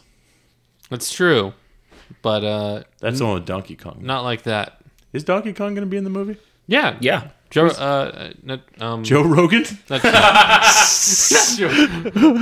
Joe Rogan. Seth Rogen. That's so crazy, Diddy Kong. Have you ever done DMT? Damn. Too bad. That's not gonna happen. What was his catchphrase in the cartoon show? Banana Kislama? Really? Yes. Never mind. I don't even feel- want to do my Joe Rogan joke anymore. Banana Kislama. Banana Kislama, but like, where do these bananas come from? We gotta protect the crystal coconut. King K. Rule. We got to be nice to our cyberspace neighbor Joe Rogan. But No, we don't. No, we don't. but you're comparing the Raid to, it is very much a simple video game, but if we do a Mario remake, we're not making it like that awful Bob Hoskins movie. No, we're gonna make it like that awful Chris Pratt movie. You don't know. It could be good. It could be fun. Mushroom Kingdom, here we come. Yeah, Jack I'm Black. psyched. Jack Black's gonna save that movie. Jack Black as course he Bowser is. is going to be amazing. Everyone in that casting is amazing, Except Chris Pratt. except Chris Pratt. But who knows? Maybe he could surprise us all. I'm gonna be excited, and no matter what, it's gonna be better than that awful Bob Hoskins movie. Meh. You're just trying to hurt me. Let's raid this movie. Well, I'd say this movie is I think it's in our top 5 favorite action films of all time, right? Absolutely. No, I could put this on anytime. Yeah, it's definitely up there with Fury Road, John Wick 1. Yeah, no, fucking Desperado. yeah. Desperado. In terms of action movies that you can really just pop on, Any of John Kill Bill Woo's Volume early- 1. Oh, Any yeah. of John Woo's early stuff. Yeah, so I would give it a 9 out of 10. I'm gonna go with a 9.5. Yeah, No decimals. All right, 9 out of 10. Yeah, I'm with them. Straight 9s across the board. Fuck yeah, this movie's awesome. But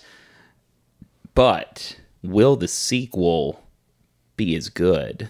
Will they raid 2?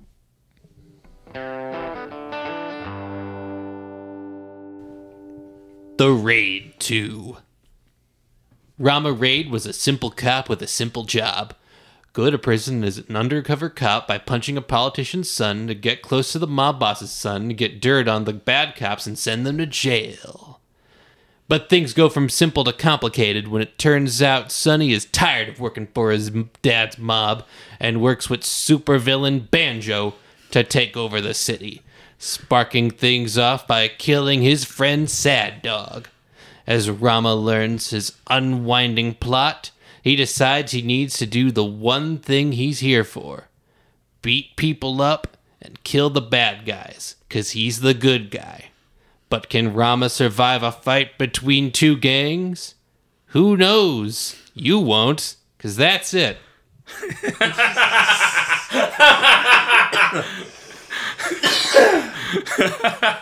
So, guys, I just posed this question off the record, but I'm going to do it on the record. Is The Raid 2 essentially a Godfather 2-esque movie of action movies? I would almost compare it more to The Godfather. Because part of The Godfather is dealing with, generational handoff, you know? And, that's sort of the tension you have here is, you have Ucho, who is almost like, what's his name? The James Caan character. Yeah, he's Sonny. Oh, yeah, he is. Well, see, you're going into an over-analytical thing. I'm talking more in the sense of Quality, a yes. sequel. A sequel that blew us all away, yes. Yeah. Yes. No, this is the Terminator 2. This is the Godfather 2. This is the Empire Strikes Back. This is the Empire, yeah. This is the gold standard for sequels. The first film is so fucking fantastic on its own. How are you going to top what we just saw? And Gareth Evans does it with ease. Oh, are you going to say, how do we top the Raid 2? It's we don't. In a way, yeah, he doesn't do the same thing. No, I just meant beyond the Raid 2. Oh, yeah. No, it's that, and then that's it. Yeah. That's all, folks. Yeah, it's a shame we might or might not ever get the Raid 3. I mean, how many decades was it between Godfather 2 and 3? I'm not hoping for that to happen. No, but what's cool is you could do an old Rama thing, you know? That would be awesome. He just goes and retires, you know, or something, and he's just trying to live his life. And You they're know- we need your help, and he's I'm chopping wood right now. But I don't do C-Lot anymore. Or you know what another avenue you could take with a legacy sequel to Raid 2 is? You know what would be a lot cooler of a movie with C-Lot? Taken. Yeah. Sure. Yeah. Okay. No, it would be. Yeah, no. Have him come after his family, and it's like, okay, I stopped at murdering these gangs. Now I'm just going to murder the whole fucking world. Oh, you're saying a Taken plot in the Raid. Yeah, exactly. Oh, okay, gotcha. I Yeah, thought not you were- Liam Neeson doing C-Lot. Oh, okay. Although that would have been cool. It would have been cool to see him try. Yeah. I think he's too little too Frankenstein-y to do C-Lot. I don't know. But, I have a special set of skills. You know, like it's a good movie, The Raid 2. I feel like it kind of gets a little overcomplicated in some points. Like, No, but we watched Once Upon a Time in Mexico. Now that's overcomplicated. Yeah, no, I think sure, yeah. I think This the- has pretty distinct divisions, but there is complexity that's kind of part of the plot. Yeah, where it's like the double crossings and the internal like struggles going on with the bad guys and everything. honestly, I feel like the thing that complicates the Raid 2 for the most part, because I mean, having gone back and watched this movie repeatedly in recent months, you know, the story is not all that hard to follow. You know, you have Rama, who's a deep cover operative for this crime corruption unit. He's tasked with following around this high-ranking kingpin's son as Ucho as a way to kind of get close to the kingpin himself, so they can weed out corrupt cops. Meanwhile, you have this little Joker-esque prick, Beho. Bangu. He's pretty much kind of set to kind of turn both of these factions against each other, the Japanese and Bangun's crew. Yeah, the Jakarta mob. So that they'll destroy each other and he can then rise up and do his own thing. So it's not really all that complicated to follow. I feel like... Oh, Behu's the shades and Bangu's the guy. The main guy. Bangun, yeah.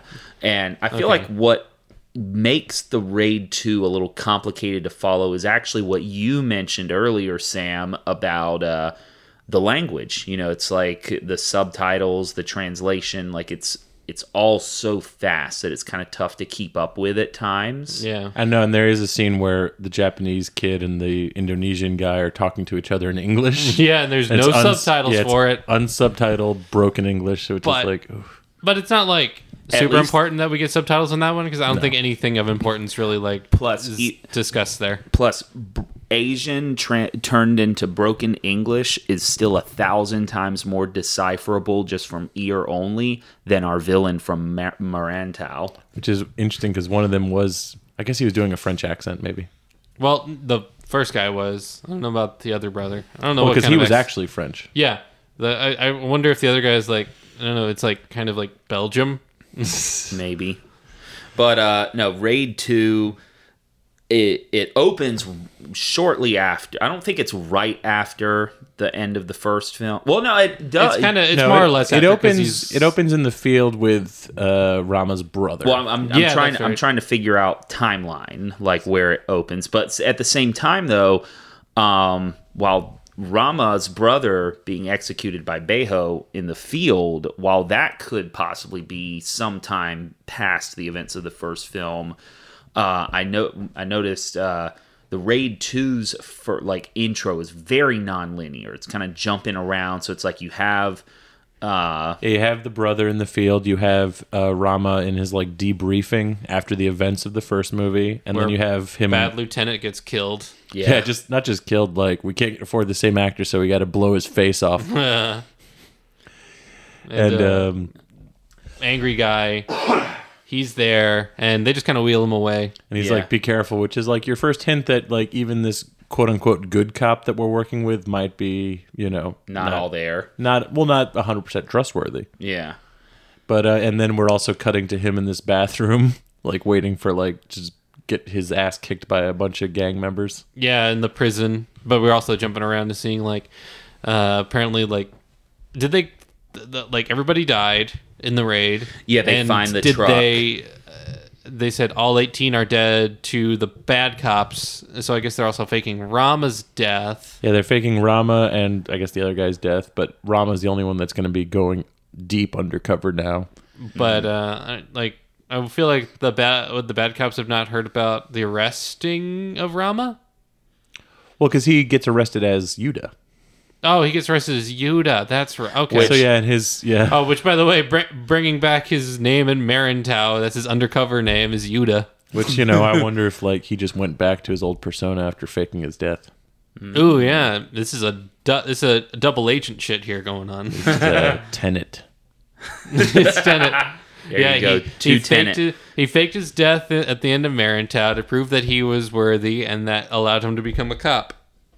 There's Exactly. our second. There we got 2 Tenet references in one episode. We haven't had. We were on a streak of no Tenet references. It's actually the same reference going forwards and backwards. Yeah, exactly. and it's a brutal like bathroom fight too, like because like everybody's just pouring into this stall and he's just taking them all one by one as best he can until Yeah. eventually the doors bust and then he's just crowded. Yeah, so to get into jail and also into the good graces of this Indonesian crime boss guy Ucho, he wheelchairs a politician's son. Oof. And this certain politician is who put Ucho behind bars. Yeah, and so it's like a good way to like get him in the good graces. And it's important to note too that the head of the undercover unit assures Rama if he goes in, he'll only be there a few months. Cut to 2 years later, he gets out. But we're skipping ahead a little because we had this movie's not exactly wall-to-wall breakneck action shit like the first one was, but it's pretty spread out. But when we get them, it is just unforgettable. And past Rama getting the shit kicked out of him in the bathroom stall, we have one of the best set pieces in this movie in the prison yard. Certainly my favorite in the movie. That's your favorite? Yeah. Yeah, Again, there's a lot group of fight. There's a lot of shifting loyalties because Ucho has a gang in the jail who betrays him and tries to assassinate him, and because the whole reason Rama's in jail is to try to get with Ucho, he has to protect Ucho. Yeah. So there's a great scene where everything slows down as these guys are walking up to like fucking stab Ucho, and Rama has like a broom, so he's slowly unscrewing it. Just to touch on the quality of these films also, so we were stoked when we found out they shot the first Raid using the same model camera that we started out using at Broward College, the Panasonic AF100. Raid 2, they're using Reds apparently. Yeah, no, they're on the Red, which is like, that's just reflective of a Hollywood budget. So it's like just the jump in quality, like this. And the slow motion's way better. The grain, the color temperature's way better. It's all this goes back to what I mentioned earlier about Gareth Evans getting even better with each movie at building suspense. Most of it is shot in slow motion, and you're seeing a lot of extraneous details, like the water dripping into buckets and. No, and I do love a good karate movie that takes the time for little details like that. Mm-hmm. And then once he's got that broom handle unscrewed, we're fucking 100 miles an hour. Which, Gareth Evans, if you're listening, and I know you are, was that an homage to Coming to America, where they're robbing the fast food restaurant and Eddie Murphy has to quietly unscrew his broom handle? Before using C-Lot to kill all of the robbers. Yeah. You know what, though? That's Coming to America is wouldn't Black Panther have been fun if it was all about him coming to America and he has to hide the fact that he's a Black Panther and then using C-Lot when he needs to and using C-Lot. Yeah, let's combine the Raid with Coming to America and make a Black Panther movie. But no, the prison fight is just brutal. You're seeing dudes get fucking whole legs sliced apart with shivs. I know there's a lot of legs being sliced up in these movies. A lot of bones being broken in very odd ways. Yeah, dude goes to kick Yuta and and then Yuta grabs his leg and then bends his leg backwards essentially at the knee. He's still Rama. I'm gonna go with you. He's undercover. Don't No, blow no. his cover. I was looking it up, Yeah, and dude. Be cool. so this was originally written as a follow-up to Marantau called Barandal, Okay. and it No. would have just been a story about a young man rising through the ranks of a gang war after being imprisoned and making friends with a gang leader's son. I feel like So after the success of The Raid, he kind of turned that into a sequel by kind of adding the police subplot, which is why this movie might be a little More complicated. bloated. a little bloated, a little forced in the character Because you cut away from Rama for 45 minutes to follow other interesting Hitman characters. Oh my god, yeah. So we have what was his name again? The actor that played Mad Dog.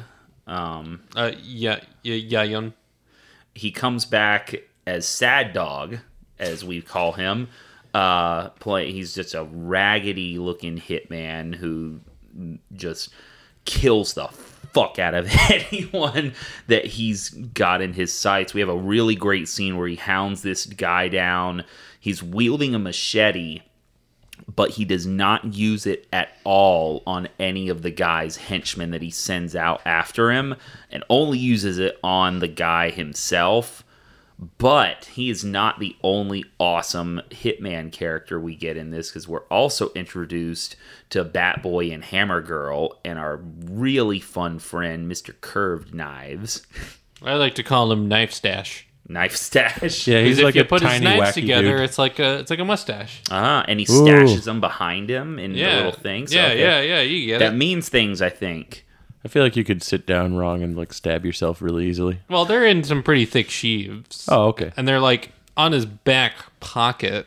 Like Yeah. they're not really like in his back too much. It's like a utility belt kind of thing. But all these hitmen and the hit girl are fucking awesome. Yeah, no, we got Batboy, Hammer Girl, and these are all their names in the script, so it's not like We're making it up. although Sad Even if Dog we is did, not who his cares? name. Even if we did, we're having fun with it. Like this movie is having fun with just like having wacky hitmen characters that are just like nothing like the first one. Like even though it's got a bit of like you do have to kind of have a bit of a suspension of disbelief in that everyone knows C-Lot in this world. Yeah. And like because like I don't think there's ever really a time where Rama's fighting somebody who doesn't know how to like Defend fight themselves. back a little bit. Yeah, and Except for when you're going through just the nameless henchmen who are just getting destroyed. They don't know how to fight for shit. well, like when Hammer Girl's fighting the Yakuza on the subway, they all just have like the little knives that they pull out of the wooden sheaths. Yeah. Just looks cool, but like, you know, You're going to die. you're gonna die. Yeah. And oh god, that's my favorite sequence in the movies, when we're introduced to these three characters, because they're going after three individual targets, For the Yakuza. and Yeah, it's a murder montage to put Godfather to shame. and so they're not just going after Yakuza, they're going after both sides. Are they going after both sides? Yeah, because these are Bejo's people. So Yeah, he's trying to instigate a war between the two factions. He's Iago, you know. He's Well, no, bad. yeah, but I thought it was just going after Yakuza to make it look bad for Bango. No, yeah, I think they're going after both sides, and yeah, man, they kill the fuck out of these people. The hammer fight in the train car is fantastic. I love the buildup of Batboy dragging this aluminum baseball bat along the ground. You just hear it clinking as he's going. Scraping. I know, and he like kills one guy with it, and he asks the other guy to like throw them the ball back, and the guy Yeah, he- throws the ball out the window.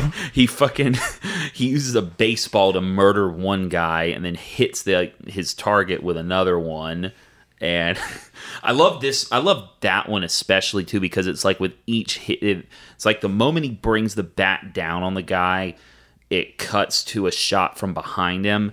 Then he hits him again, and it cuts further away. Hits him again, it cuts further away. That's such a cool image. No, that's a very film school shot. He's I love it though.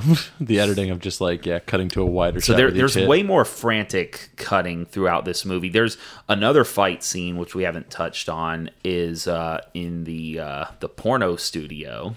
Yeah, they're going around collecting debts, and Yeah, before we meet our many henchmen, our many like hitman characters that are all throughout, is that we're seeing that Ocho's goal is to just kind of be the new like criminal mastermind for his dad, and he wants to prove it by like shaking down dudes like that. Well, no, but it's just not enough. He wants to prove himself with bigger tasks, and all his dad is giving him is lowly collections gigs like this one. Yeah, but he's still like wanting to prove himself by doing stuff like this. Yeah. No, and it's got the cool shot where you see the shotgun in the reflection of the puddle.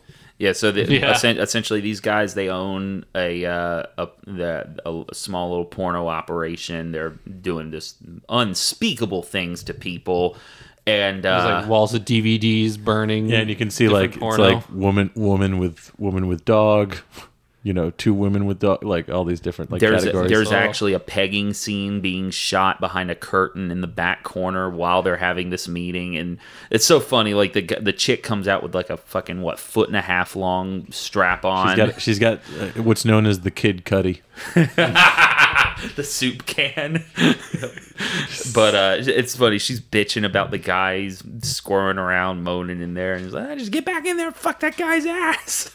But they apparently just pick up hitchhikers to get pegged. Yeah, exactly. No, these guys though, they found out that they're selling cocaine and stuff in their turf. So Yeah, you got to pay more now. and Gonna yeah, sell other products. this leads to such a great fight scene where I love that crazy guy yeeting himself out the window. Yeah. Okay, yeah. So this goes back to what I said earlier about Gareth Evans improving technically as well as a director with actors. So the guy they're after in this, he starts running down this table towards Ucho, and before he can get to him, he just kind of dives off. He like dodges to the side through a window. And what's cool is there's a cam op in front of him that's kind of tracking him backwards, like as he runs down the table. And the moment they get to a stopping point, when the guy jumps through the window, the camera operator's standing in front of a doorway.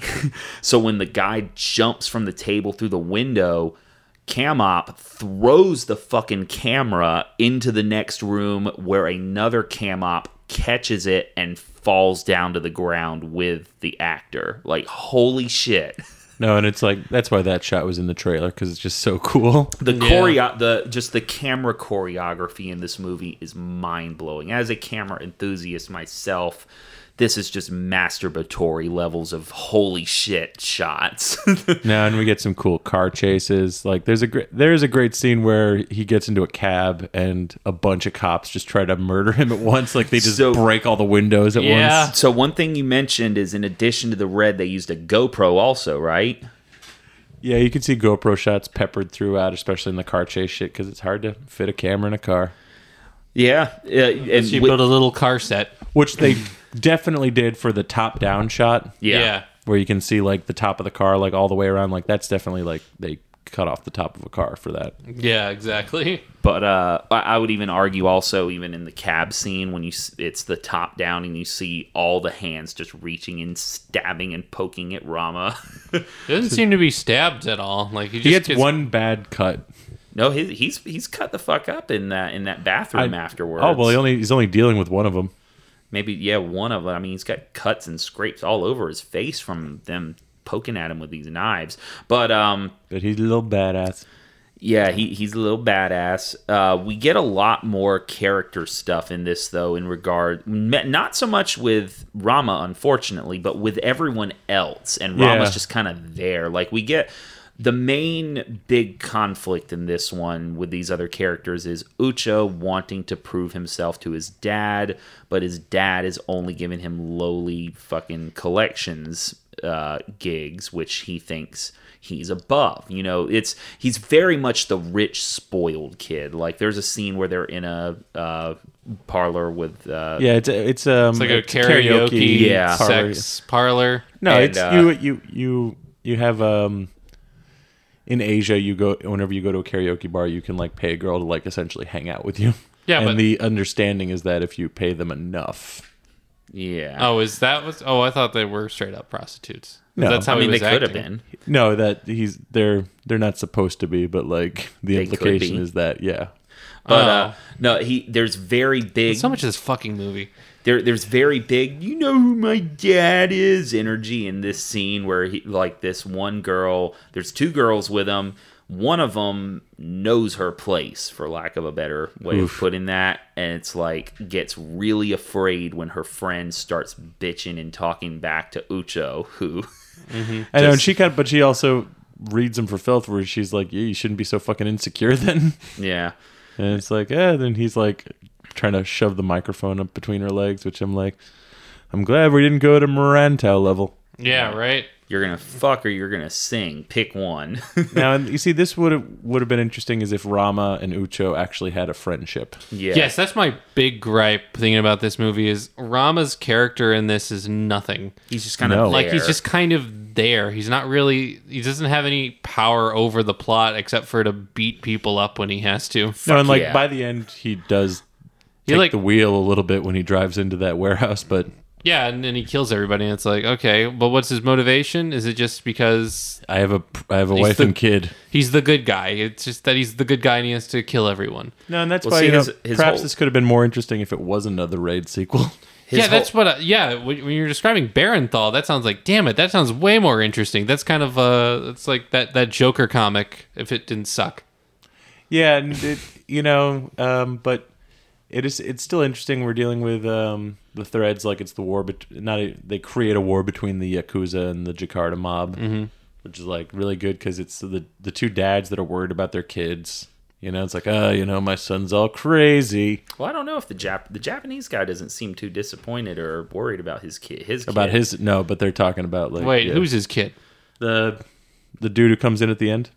That's his kid? Yeah. That's his son. Yeah, What? Yeah. the J-pop looking dude. They don't really spend enough time with them to make that clear, but yeah. know that's they his don't. son. I feel like they were going to be really important if they did the Raid 3. Or if they did Barenthal. There is I know for a fact that there's a script for the Raid 3 because he talked about it.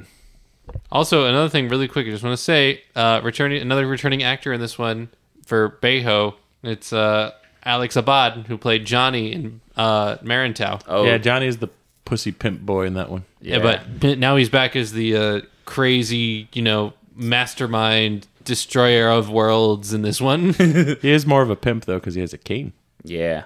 Yeah. But he's also got a limp, too. And he's also dressed all the time, just fully covered in like suits and shades and jackets and No, shit. and that's where it's like, the Raid you could argue is like semi-realistic, but like with all these characters, like we're in anime territory almost. Yeah, practically. Question. And I probably just don't remember, but did we actually see Johnny get killed in Marantau? I don't think so.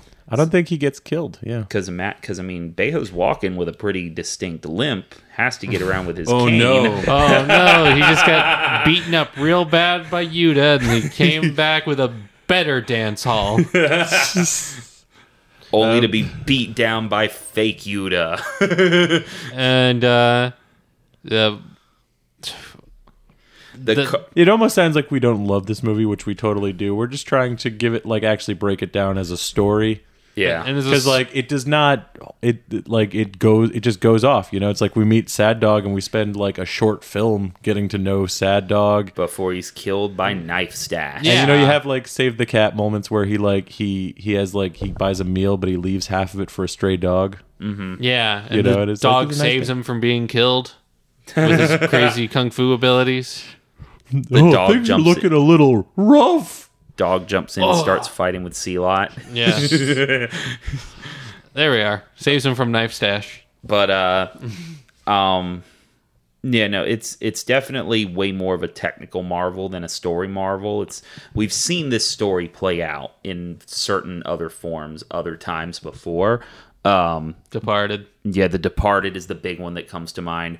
For me, though, the big standout sequence, technically, though, is the car chase. We get a car chase in this where Ucho, Yeah, Ucho has killed his own dad. yeah, He's and gone full bad guy, full Ren, Kylo Ren Stimpy. Yeah. Kylo Ren. Let the past burn. let the past die. Let the past die. Kill it if you have to. And then he kills his dad and almost kills Iza, their second hand, Yeah, he's the Tom Hagen, and he's revealed to be a fellow undercover cop because he warns Rama about the situation. Yeah. And then when Rama tries to talk to his cop guy, he's like, that guy's fucking full of shit. He's a corrupt. And it's like, but he saved my life. So that goes back to like, is the cop running the whole operation also kind of corrupt? I don't know. That's a good question. He could be corrupt. He could just be like too far into the situation. Paranoid. Maybe. Either But, too paranoid or too concerned with like, moral superiority perhaps. Yeah, but because he saves Ika when which once again, they do the thing where it's like, rather than just fucking shoot Rama in the face like they just did to the other guy, they're like, take him. Well, no, they give Ucho the choice. They're like, hey, what do you want to do with this guy? But he's just catatonic from having popped his father right in the face. So it doesn't matter. So yeah, but they're like, I Yeah, feel just- like just just shoot take him him. anyways. I don't know. Like, why do we need to? Because they don't tie him up, and like he like wakes up in the back of the car, and they look at him like, well, what are you gonna do? it's like that great shot moment in Halloween 2018 when the crazy fucking doctor, has Michael in the back of the police car with Allison, and he stops the car. It's like, oh, what did Michael say?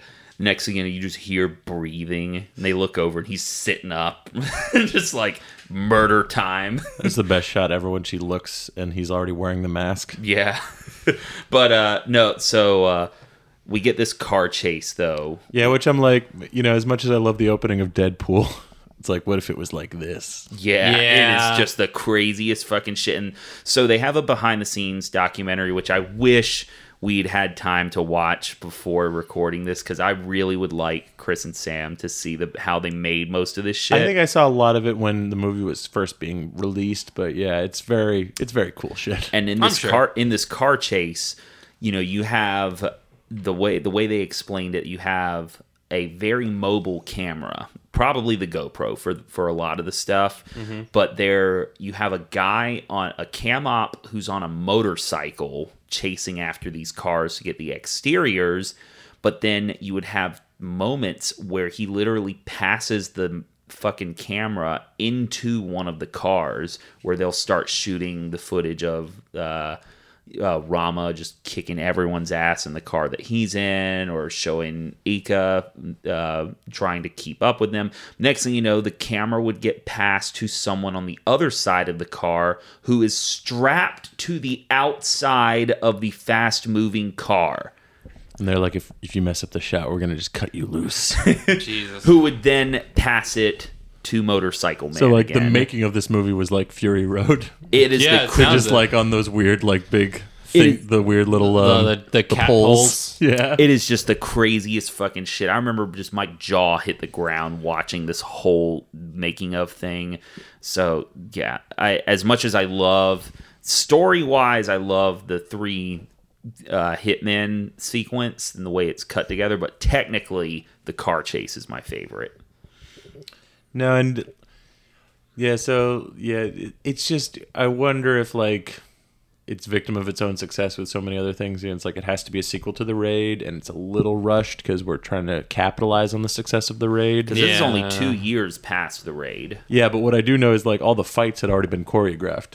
Oh, okay. Wait, So it's what? like they rewrote the story. Yeah, he was trying to get funding for Barenthal when he did The Raid. Oh. So Barenthal was supposed to be like the big follow-up to Marenthal, and like it wasn't working out, so like he wanted to do something that was low budget. So Oh, well, I didn't know that he was already just kind of like shooting stuff as it was. well, to properly pitch a martial arts movie, you do like Like a little demo reel. like a yeah, like they did that for Deadpool, So like you show some. That of the was fight choreography. animated, silly. They didn't do anything. Yeah, no, that's true. But for this one, so he had already planned on utilizing all these characters in some way. So in a weird way, it's like he had to kind of rewrite the story around all these fight scenes, which is why it just feels almost like you put on an album. Yeah. And it's like, hey, it doesn't need to be. It's not Bertolt Brecht. Sure. But, The carnage as these fight scenes go on, though, it's just unreal. And when Sad Dog gets killed and it's snowing. yeah, the that, one that time looks it really snows in Jakarta. Yeah, it doesn't snow in Indonesia, you guys. That's magic. But no, my personal favorite bit of gore in this is when we have Rama being chased by a bunch of police officers trying to kill him, and they break into a restaurant and continue fighting, and he just presses one dude's face down on a hibachi stove. Burned his ear off too. He just melts the whole side of this poor guy's face, and it is the nastiest looking awesome thing ever. We also later on get when Rama raids Bejo's restaurant. We get him fighting each of the 3 hitmen, well, the 2 hitmen and the hit girl. We get him fighting Knife Stash, Hammer Girl, and Bat Boy. And the Bat Boy and Hammer Girl fight in particular is just fucking off the wall because he's fighting 2 people with no weapons. One's got the bat, the other's got 2 hammers, and he just fucking lays waste to these 2 people. The Hammer Girl kill, yeah, that sucks. I loved Hammer Girl, simp for Hammer Girl. Yeah, but, it's like you know she's deaf, but like he knocks off her sunglasses and you can see she's got like a burn like where one of her eyes is. So it's like these were clearly abused children that were raised into killers. But you know what? They're gonna die now. You're gonna die anyway. And he puts the claw in her neck and just fucking rips her throat, which is cool. But we've seen plenty of throat rips in movies before. Bat Boy, though, gets all up in his feelies watching, I'm guessing, his sister get just totally fucking hammer clawed in the throat, and so he starts getting sloppy, and eventually Rama fucking... The walls in this hallway are made of glass, too. Fucking knocks this guy into the wall, kicks him in the throat so that he can't really react, takes this bat and hits him so hard in the face... that it like it does like a full 360 whip pan, and he lets go of the bat and it's just stuck there in the guy's face. Fantastic. So great. It's pretty chef's kiss. That is pretty just epic. Beautiful. And then we have a fight with Bendy Knife Guy, Tiny Intense Knife Mustache Stash. Man. He's Knife like, Stash. well, no, this is our true boss fight of the movie, Yes. because it's like you can truly see it in stages. You know, he starts with his health bar at 100%, and he's just fist fighting Sealot with the guy with Rama, Like just fucking with him too. Like he gets into like regular like fight stances together. They'll throw like a few hits at each other and then stop, and then back to positions. yeah, it's like a tournament. Twin Peaks of the Return. It's like starting positions. Yeah. But and then he gets 50. He gets down to 50% health. That's when the knives come out. It's, oh shit, this is even harder. Then he gets down to 25%, and he loses one of his knives to Rama. And you get to get that knife to fight back with it. And there's some crazy like they link knives. Yeah. Even though there's these tiny curved blades, they like link them and like. You know, just like it's crazy fighting going on. There's just blood everywhere. By the end of the fight, it's just the floor is just covered in blood. Yeah, he slices Knife Stash to ribbons with these fucking knives. I do wonder why we don't get more of like in The Simpsons where you just slip on blood and you die. Yeah, right? Exactly. Especially on a tile floor like that kitchen. That happens in Halloween too, where the guy slips in a puddle of blood and he survives the movie because of that. I love yeah. I love, though, in the kitchen fight, before the fight even starts, it's like he just mutilates Bat Boy and Hammer Girl, goes through the doors, boom, he's in this kitchen immediately. There's Knife Stash on the other side of the room, just kind of leaned back, arms crossed, just waiting for him. And the kitchen staff is just going about their business. They just stop. And there's a beat or two, and they just calmly set all their stuff down. It's like, okay, let them have the room. This is their time now. It's like, never mind that we probably got food that's about to burn in the stove, or It's fine. this dish is getting cold, needs to go out to them out there. Fine. We're making a combo, and it's very hard because you have to like, kind of particleize the milk. Nope, no. They need the room. Okay. We're gonna leave now. Okay. Well, Yeah, because that's the height of the fighting in this movie, pretty much. Because like after that, he goes to fight the actual mob bosses, but That's after a they pick shotgun themselves fight. off, he picks them off pretty easily. yeah. Because Like, Ucho's not much of a fighter. Ucho's firing with a shotgun, and once he runs out of bullets, Rama manages to stab him. And there's like a really huggy moment, which I'm like, man, wouldn't this have been great if you guys had had like a relationship? Yeah, because you don't feel like he has any guilt or complicated feelings. Like he is, like you said, he's just the good guy. Yeah. It's really boring. Because like the only other time they hang out, like Ram is just kind of like being the Stick in the mud. yeah. He doesn't want to drink. He doesn't want to sing. He doesn't want to have any fun. And He doesn't want to like, assault these get girls. the girls out of here, and sticks a wire in his wallet, which was Yeah, so that comes back later. So when amazingly after like after an hour and a half of movie. So, like, Beho is forming an alliance with Ucho, and he this I liked this a lot. So they're meeting, and as kind of a consolation thing, like a sign of good faith, Beho leads in a whole line of dudes stripped down to their boxers, and it's the gang of dudes that were trying to kill Ucho in prison.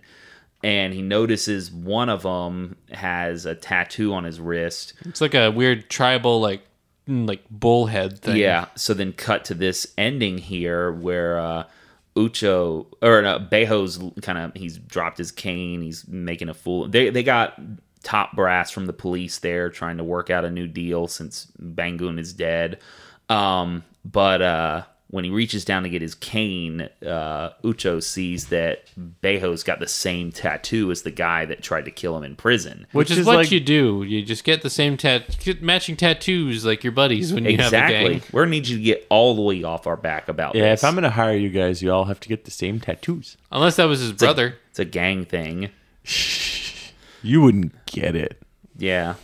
But anyways, watching Beho get his fucking whole face just blasted by the shotgun. Yeah, was so right. That was a pretty juicy headshot. Yeah. Got to see like just pieces of skin flapping away afterward. Yeah. And they don't even really make a good big explosive. Like, it looks like a very realistic headshot. You just see the whole flap of skull off to the side. Yeah, you're seeing in a wide shot essentially. Yeah. No, it's good. It's good. I love this movie. And then at so the end, much. he's just, when the Yakuza show up, it's like, okay, guys, gather all the guys. We're going to go take on Beho. And they show up there and like, everyone's in pain. they're either dead or like, ow, my back. My leg. I would have liked to have seen, like the hordes of Yakuza guys fighting Batgirl and Batboy and Hammer Girl in the same glass hallway. Oh, they would have all died. Those two would have murdered every one of them. Yeah, Rama's the only one that can handle them because he's the main character. Yep. Exactly. But what's your superpower? It's like, I have main character armor. I'm the good guy. I'm the protagonist. I'm the protagonist. But one thing I realized we didn't touch on, which I know we all laughed at in this one, is when Sad Dog is being assassinated. He's fighting all these dudes in the club, and he gets this one guy on the ground and just starts repeatedly fucking punching him in the side of the head. Yeah. It's one of those things where it's like, it's probably how you got to do it, because it's very hard to knock somebody out with one punch. But he's like just like just super fucking rapid. Just like it's like a gun street, punching a guy in the Go face. to sleep. Go to sleep. Go to sleep. it's like a Street Fighter move. Just Do you remember in Age of Ultron where he's like got the thing that punches over and over again into the Hulk's face? Go to sleep. Go to sleep. Oh yeah, that was great. That Hulkbuster fight's great. It's a good moment in Age of Ultron. Not a great movie overall, I know. Yeah. I liked it. How I like James Spader. how Sad Dog kind of goes about in that club and fighting all those guys. It's it's very interesting because like he's having this chill time with Ucho and he's like trying to assure him, look, man, your dad loves you. You just don't know it yet. You're gonna You're be gonna- a great crime boss one day. Once champ. you chill the fuck out, you're going to be great. Because It's- you're just like too angry. It's like if Simba hired the hyenas to kill Scar, and so that eventually he could kill his dad and take Yeah. over the pride. Damn, that's a much sadder movie. Yeah, right. Thanks for ruining Lion King for us now. Oh, what? I just offered an interesting like alternative where Scar's actually like cool with his brother. I mean, there's interpretations of Hamlet where his dad is actually like a despot. Oh yeah, I've seen that Like, kind of stuff. like the brother had to kill him to avoid, like a war. and he had to marry the wife to avoid, like further war. It's like I don't want to give details, but it's also like Northman. No spoilers though. That's as far as we're gonna say. No spoilers for Northman. Really good movie, but you know what? It would have made it better. Vikings Viking doing Sea Sea-Lot. Sea Lot Berserkers. Witness me. No, this movie has a lot of like epic Shakespearean character stuff. It's just like it's kind of trying to like take from all the like major aspects of crime like directors and films that we know. Like, it's got the bombacity of Takashi Miike. It's got the stylism of Guy Ritchie. It's got that style of Tarantino. Yeah, it's got the opera. It's got the opera of Coppola. It's got that dirtiness of Scorsese. Yeah. Oh, and the dirtiness of Nicholas Winding Refn, especially in this one. Like, because we didn't get that much like stylistic lighting in the first two movies, except like Marantau has like. But Just a little bit of neon. It's mostly just blue because I think that's how the camera quality and the grain was set. Oh, for sure, yeah. But in this one, we got a lot of great like neon and fun lighting. Like, no, you get it experimented in this one. You get like 1,000 times more visual, like different environments. It's like it's a huge leap in quality from the last one. Like, what makes me think is like I do want to check out his TV show Gangs of London because this is very shaggy and like it clearly needed a longer narrative. And I know for a fact that he had to cut a shitload out of this movie. Where's it going to be? Gangs of London. Yeah. I mean, it was on AMC. But who knows where it's at so now? it was actually released, like not just straight to streaming or something like Apostle was. No, and I've seen some fight scenes, and it's still Gareth Evans, man. Okay. Just a lot more. It's a lot less precise because it's just British gangsters. Just brawling. Which I don't know. It's a bummer to just have him go back to being a Guy Ritchie type. Let's see, where can you see this show? It started out on a streaming service that nobody had. It was like Sky TV or something. Oh God! Oh yeah, I remember that. That's where it was. And I was like, I'm not going to pay for this just to watch a Gareth Evans show. Well, according to Google, you can watch it with a premium subscription on YouTube.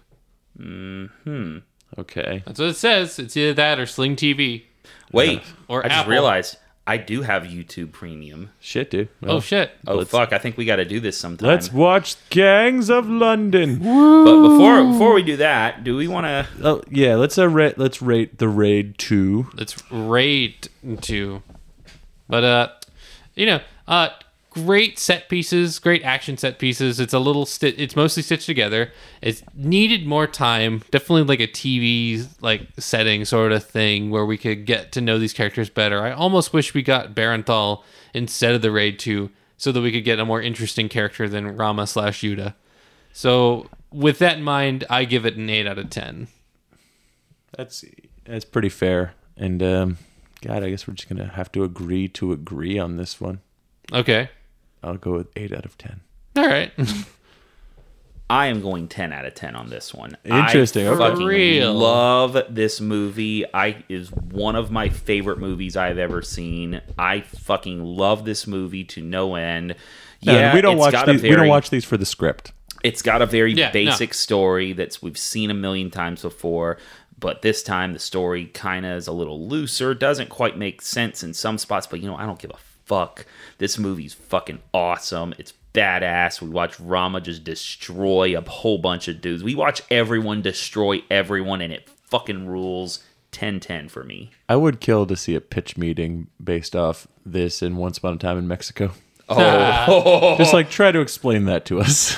I think also Briggs, part of it is that you've admitted that you watch this movie a lot of the time. Like you've seen this movie multiple times. I've seen this so many fucking times over the years. And I probably haven't seen it all from beginning to end since we saw it in the theater, I would say. Same. So I think that also kind of like is what, That was such an experience, Oh yeah, for sure. I think that's also what partly hurts it in my mind is just that there's all this plot going on, and you kind of need to open it either watch it multiple times sub or like put it on dub and suffer through the dubbing. Or just do an edit where it's all fight scenes, baby. Yeah, 'cause just that's do- all that matters. That's what we were doing when we were like catching up before Halloween ends. I was like, let's just watch the kills, That's how I So watch you the watch the Star kill Wars count? No, we watched the movie and just skipped around a little bit. Yeah. Mostly Okay. we just skipped like the whole mental health subplot of Halloween kills. Oh, Yeah, exactly. Just kind of jumped to all the cool, badass kill fight scenes. But, you know, like this trilogy overall works pretty well, I'd say. Just because you do have a character going through some interesting evolution, even if it's not the same character. Yeah, like the character kind of like.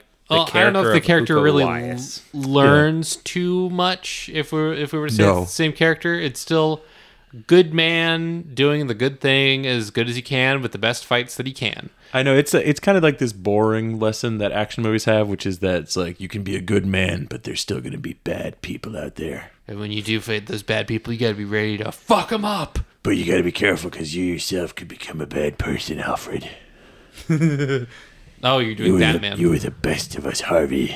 I thought you were doing Rambo. you're the giant hero. I am the law. Oh, gross. And we're back at Dread.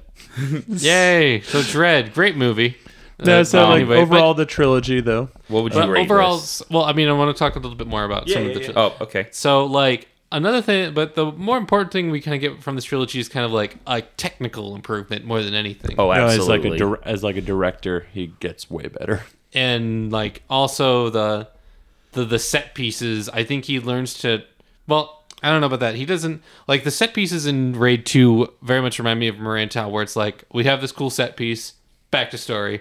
We have this cool set piece, back to story. No, Whereas that's- the Raid, it's kind of like the set pieces and the story kind of weave together a lot better. No, and the Raid, you know, is a perfect movie on its own. Yeah. Oh, You yeah. know, so it's like It's a hard- good it's- one and done. So it's like, yeah, having to make a sequel into the second one, it does feel a little, you know, it's a little contrived, you know, and like, but I can't fault him for ambition, But it does build an interest. He kind of has his own little universe, as it were. which I think is probably what he was going to get into. Like, I think we might have gotten more of the Yakuza and the Triad if he had done a third The Raid. A third of the Raid or a TV show of some sort. Imagine a Raid show. That'd be pretty tight. Also, you know, seeing the many like much like Tarantino or Kevin Smith, seeing the same actors coming back to play different roles. Oh yeah, like Mad Dog's actor, for instance. Yeah. Yeah, we get to see him start out as like a semi-sympathetic bad guy, then a completely asympathetic bad guy, and then a super sympathetic bad guy. Or there's and then there's Alex Abad, who goes from like, you know, this like skeezy, sleazy scumbag, like kind of like pathetic character to like the mastermind of it all. To the Iago. Yeah, and which is a really neat evolution of that character. And, Yeah, so like, you know, if you want to watch like a good, interesting evolution of like Silat in cinema, like these are the three movies that kind of like set it off. and which is why I give it an 8 out of 10. 8 out of 10 trilogy, yeah. Yeah, I'm right there with you. But so yeah, we're winding down the year. 2022, you guys. And Oof, what a year it's been, guys. We've talked about some incredible movies this year. I've it's been a great time, guys.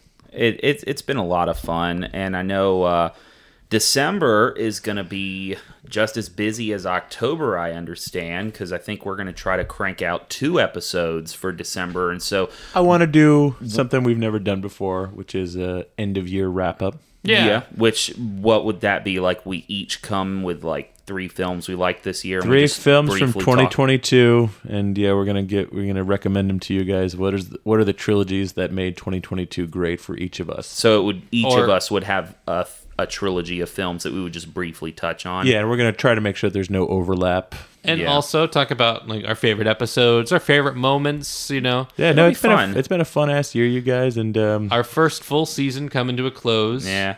But one thing we decided after doing Lord of the Rings last year is that we want to save December to do a giant of a trilogy. And so obviously last year, Lord of the Rings was the obvious choice since Fellowship was 20 years old. And so, you know, Wow. throughout this Yeah. show, you know, you look back at the other episodes and we do cover some well-known stuff, like we did The Mummy earlier this year. We did Godfather back in March, but then we also cover a lot of niche stuff, you know, like the Tommy Jarvis trilogy from Friday the 13th, the Or- Dream trilogy from Nightmare, Pusher. Pusher, yeah, this. Pusher is. I wonder if Pusher is the most obscure trilogy we've done. I think so. It's gotta be. Yeah, But so we decided, we're like, okay, what do we want to do for December 2022? And we've decided, we've already done Lord of the Rings, gotten it out of the way. So what's the next big epic trilogy we can do?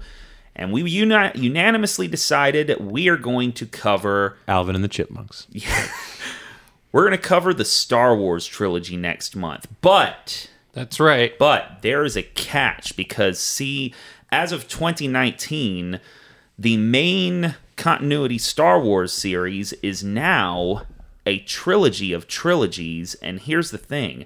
We're not going to tell you which one we're going to cover until we announce the episode when it drops. That's And right. what do you think is it going to be? Is it going to be the good one, or the good one, Or the really good one? Good one. Yeah, which one are we going to talk about? I guess you just have to wait and see which of these movies we're going to be talking about.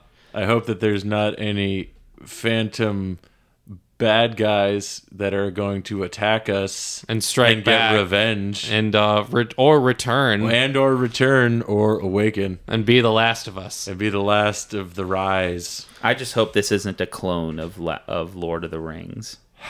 Ha! I offered to do I'm The very- Hobbit, but we decided no. I'm really looking forward to this. Not only because of the trilogy that we have decided to pick, because we already know what we're doing, but also just because it's fun talking about Star Wars. We all grew up with Star Wars. Hell yeah. I associate Christmas time with Star Wars. Yeah, Exactly. same. Like, this is when I'm going to get like some good shit, man. And there's like elements of Star Wars I think each of us like better than others. When like No, and this will be a good time to like really get into the nitty gritty, because I don't know how many times we've actually watched Star Wars together. I feel like Star I don't Wars. think we've ever watched it together, or at least I know I've never watched with you guys. No, me and Sam have been watching Star Wars movies together for as long as they've been making them. Yeah. like, Okay. while we're out there, Exactly. So it'll be an interesting time to explore, and I hope you guys enjoy what we have to discuss. Yeah, so just for housekeeping, scheduling purposes, a Star Wars trilogy will be coming up next at the beginning of December, or close to the beginning of December, and then close to the end of the month, probably, I'm guessing around the holidays, we'll drop the trilogies of 2022 episode. Yeah, it's going to be right before New Year's. Yeah, So, it's our New Year's just chilling time. It's our gift, our Christmas gift that you didn't ask for to Yep. you guys. We're like You're welcome. Santa. More unwarranted opinions from Team Insomniac. But we are in the at meantime, Team Insomniac Films, and we're at Team Insomniac FL on Twitter for now. yeah. for now. Wait, what's that? Twitter's been taken over. Oh, yeah, it's about to get devalued. Uh-oh. I do wonder if we should do our part.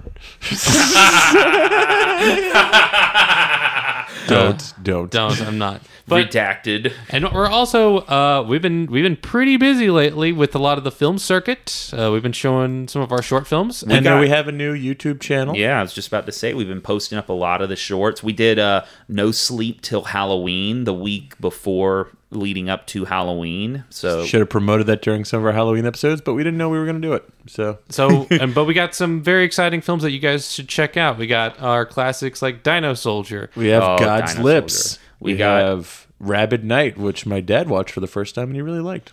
Yeah, just to go over it a little bit, Rabbit Night is about, a nice couple that suffers Polyamorous trio. a polyamorous trio suffers a horrible tragedy and gets swift vengeance on three slashers. An equally polyamorous couple. Yeah, it's two polyamorous trios fighting each other. And then Dino Soldier is our classic duo of Bobot and Punchies, a robot detective and a heavy metal hitman clown, just solving the mystery of who's killing people in the Ed Woods. I'll bet y'all will never guess who played the heavy metal clown. Yeah.